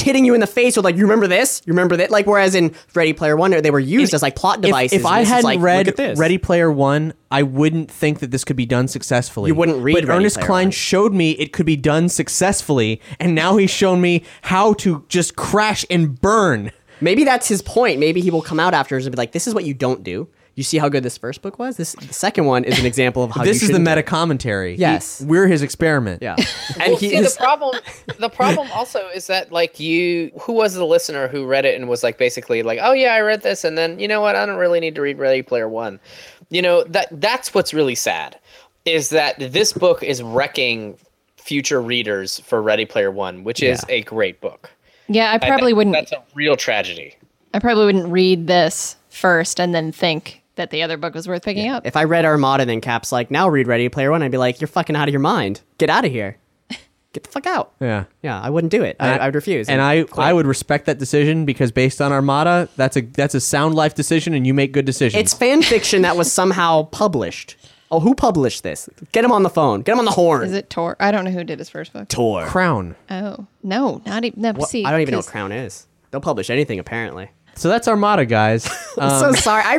I'm sorry, Ernest Klein, but yes, I'm sorry for bashing it, but that's what it gets. Sorry, not sorry. I keep saying I was rooting for him, so it didn't pan out.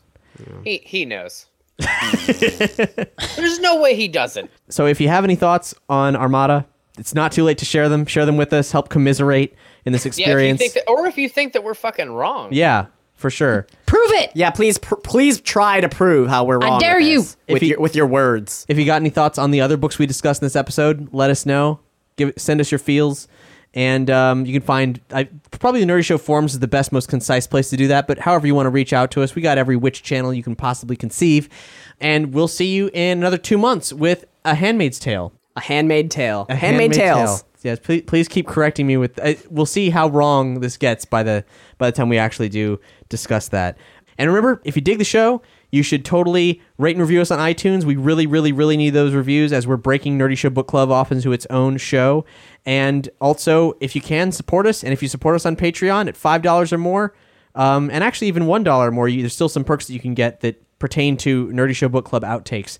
Consider the options. They're all fun. They're all good. And reach out to us if you have any questions about anything at all. I don't care. Whatever it is, we'll answer it. It might be wrong, but we'll answer it. Are all of the old episodes of Nerdy Show Book Club going to be on that feed? Yeah. Oh, yeah. They're all there. The Nerdy Show Book Club feed? Yep, they're all there. From episode 0, our humble beginnings as a Nerdy Show microsode where a fan suggested we have a book club, all the way to present. Is there going to be a link to perhaps the Amazon to purchase The Handmaid's Tale? Why, yes, by Margaret Danica. Atwood? Absolutely. In Kindle edition or... Yeah, on this episode's Real paper? page, you can link. We'll link to that, and you can buy it in whatever format you choose, and we will reap the benefits of a percentage at no extra cost to you. Anything you buy through our Amazon links, from diapers to DVDs, will all help line the Nerdy Show coffers. From condoms to coffins. From birth to death. I guess that's where I was going with that. I don't know. Everything we talked about, we'll link to it on Amazon on this episode's page. You can totally pick it up, read it, let us know what you think, and we'll talk to you soon. Thanks for listening to this episode of Nerdy Show Book Club. Since we talked about Mortal Kombat, let's play a Shale Riley classic, his cover of Sub-Zero by the Immortals from the original Mortal Kombat album, the one that predates the Mortal Kombat soundtrack. It is so fucking good. Yeah. That album. Oh my God. You cannot beat Mortal Kombat by the Immortals. Every track is a gem. Seriously, y'all, check it out. And just I want you to know, we're being facetious, but it is good bad. So keep that in mind. Oh, it is great bad.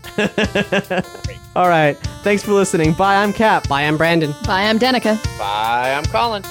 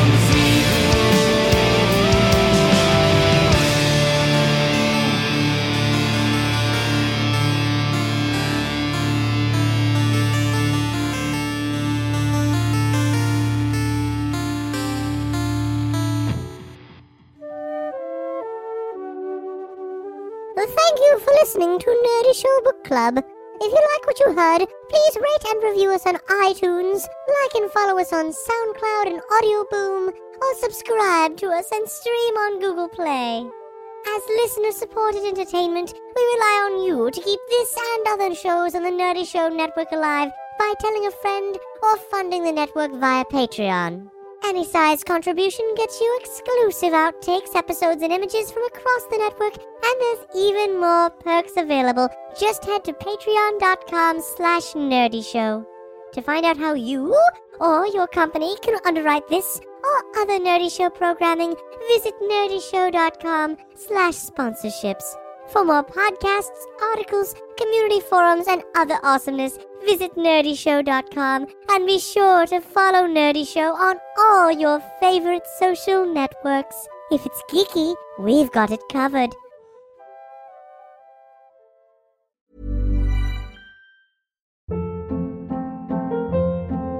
Hold up. What was that? Boring. No flavor. That was as bad as those leftovers you ate all week. Keke Palmer here, and it's time to say hello to something fresh and guilt-free. Hello Fresh. Jazz up dinner with pecan-crusted chicken or garlic butter shrimp scampi. Now that's music to my mouth. Hello Fresh. Let's get this dinner party started. Discover all the delicious possibilities at HelloFresh.com.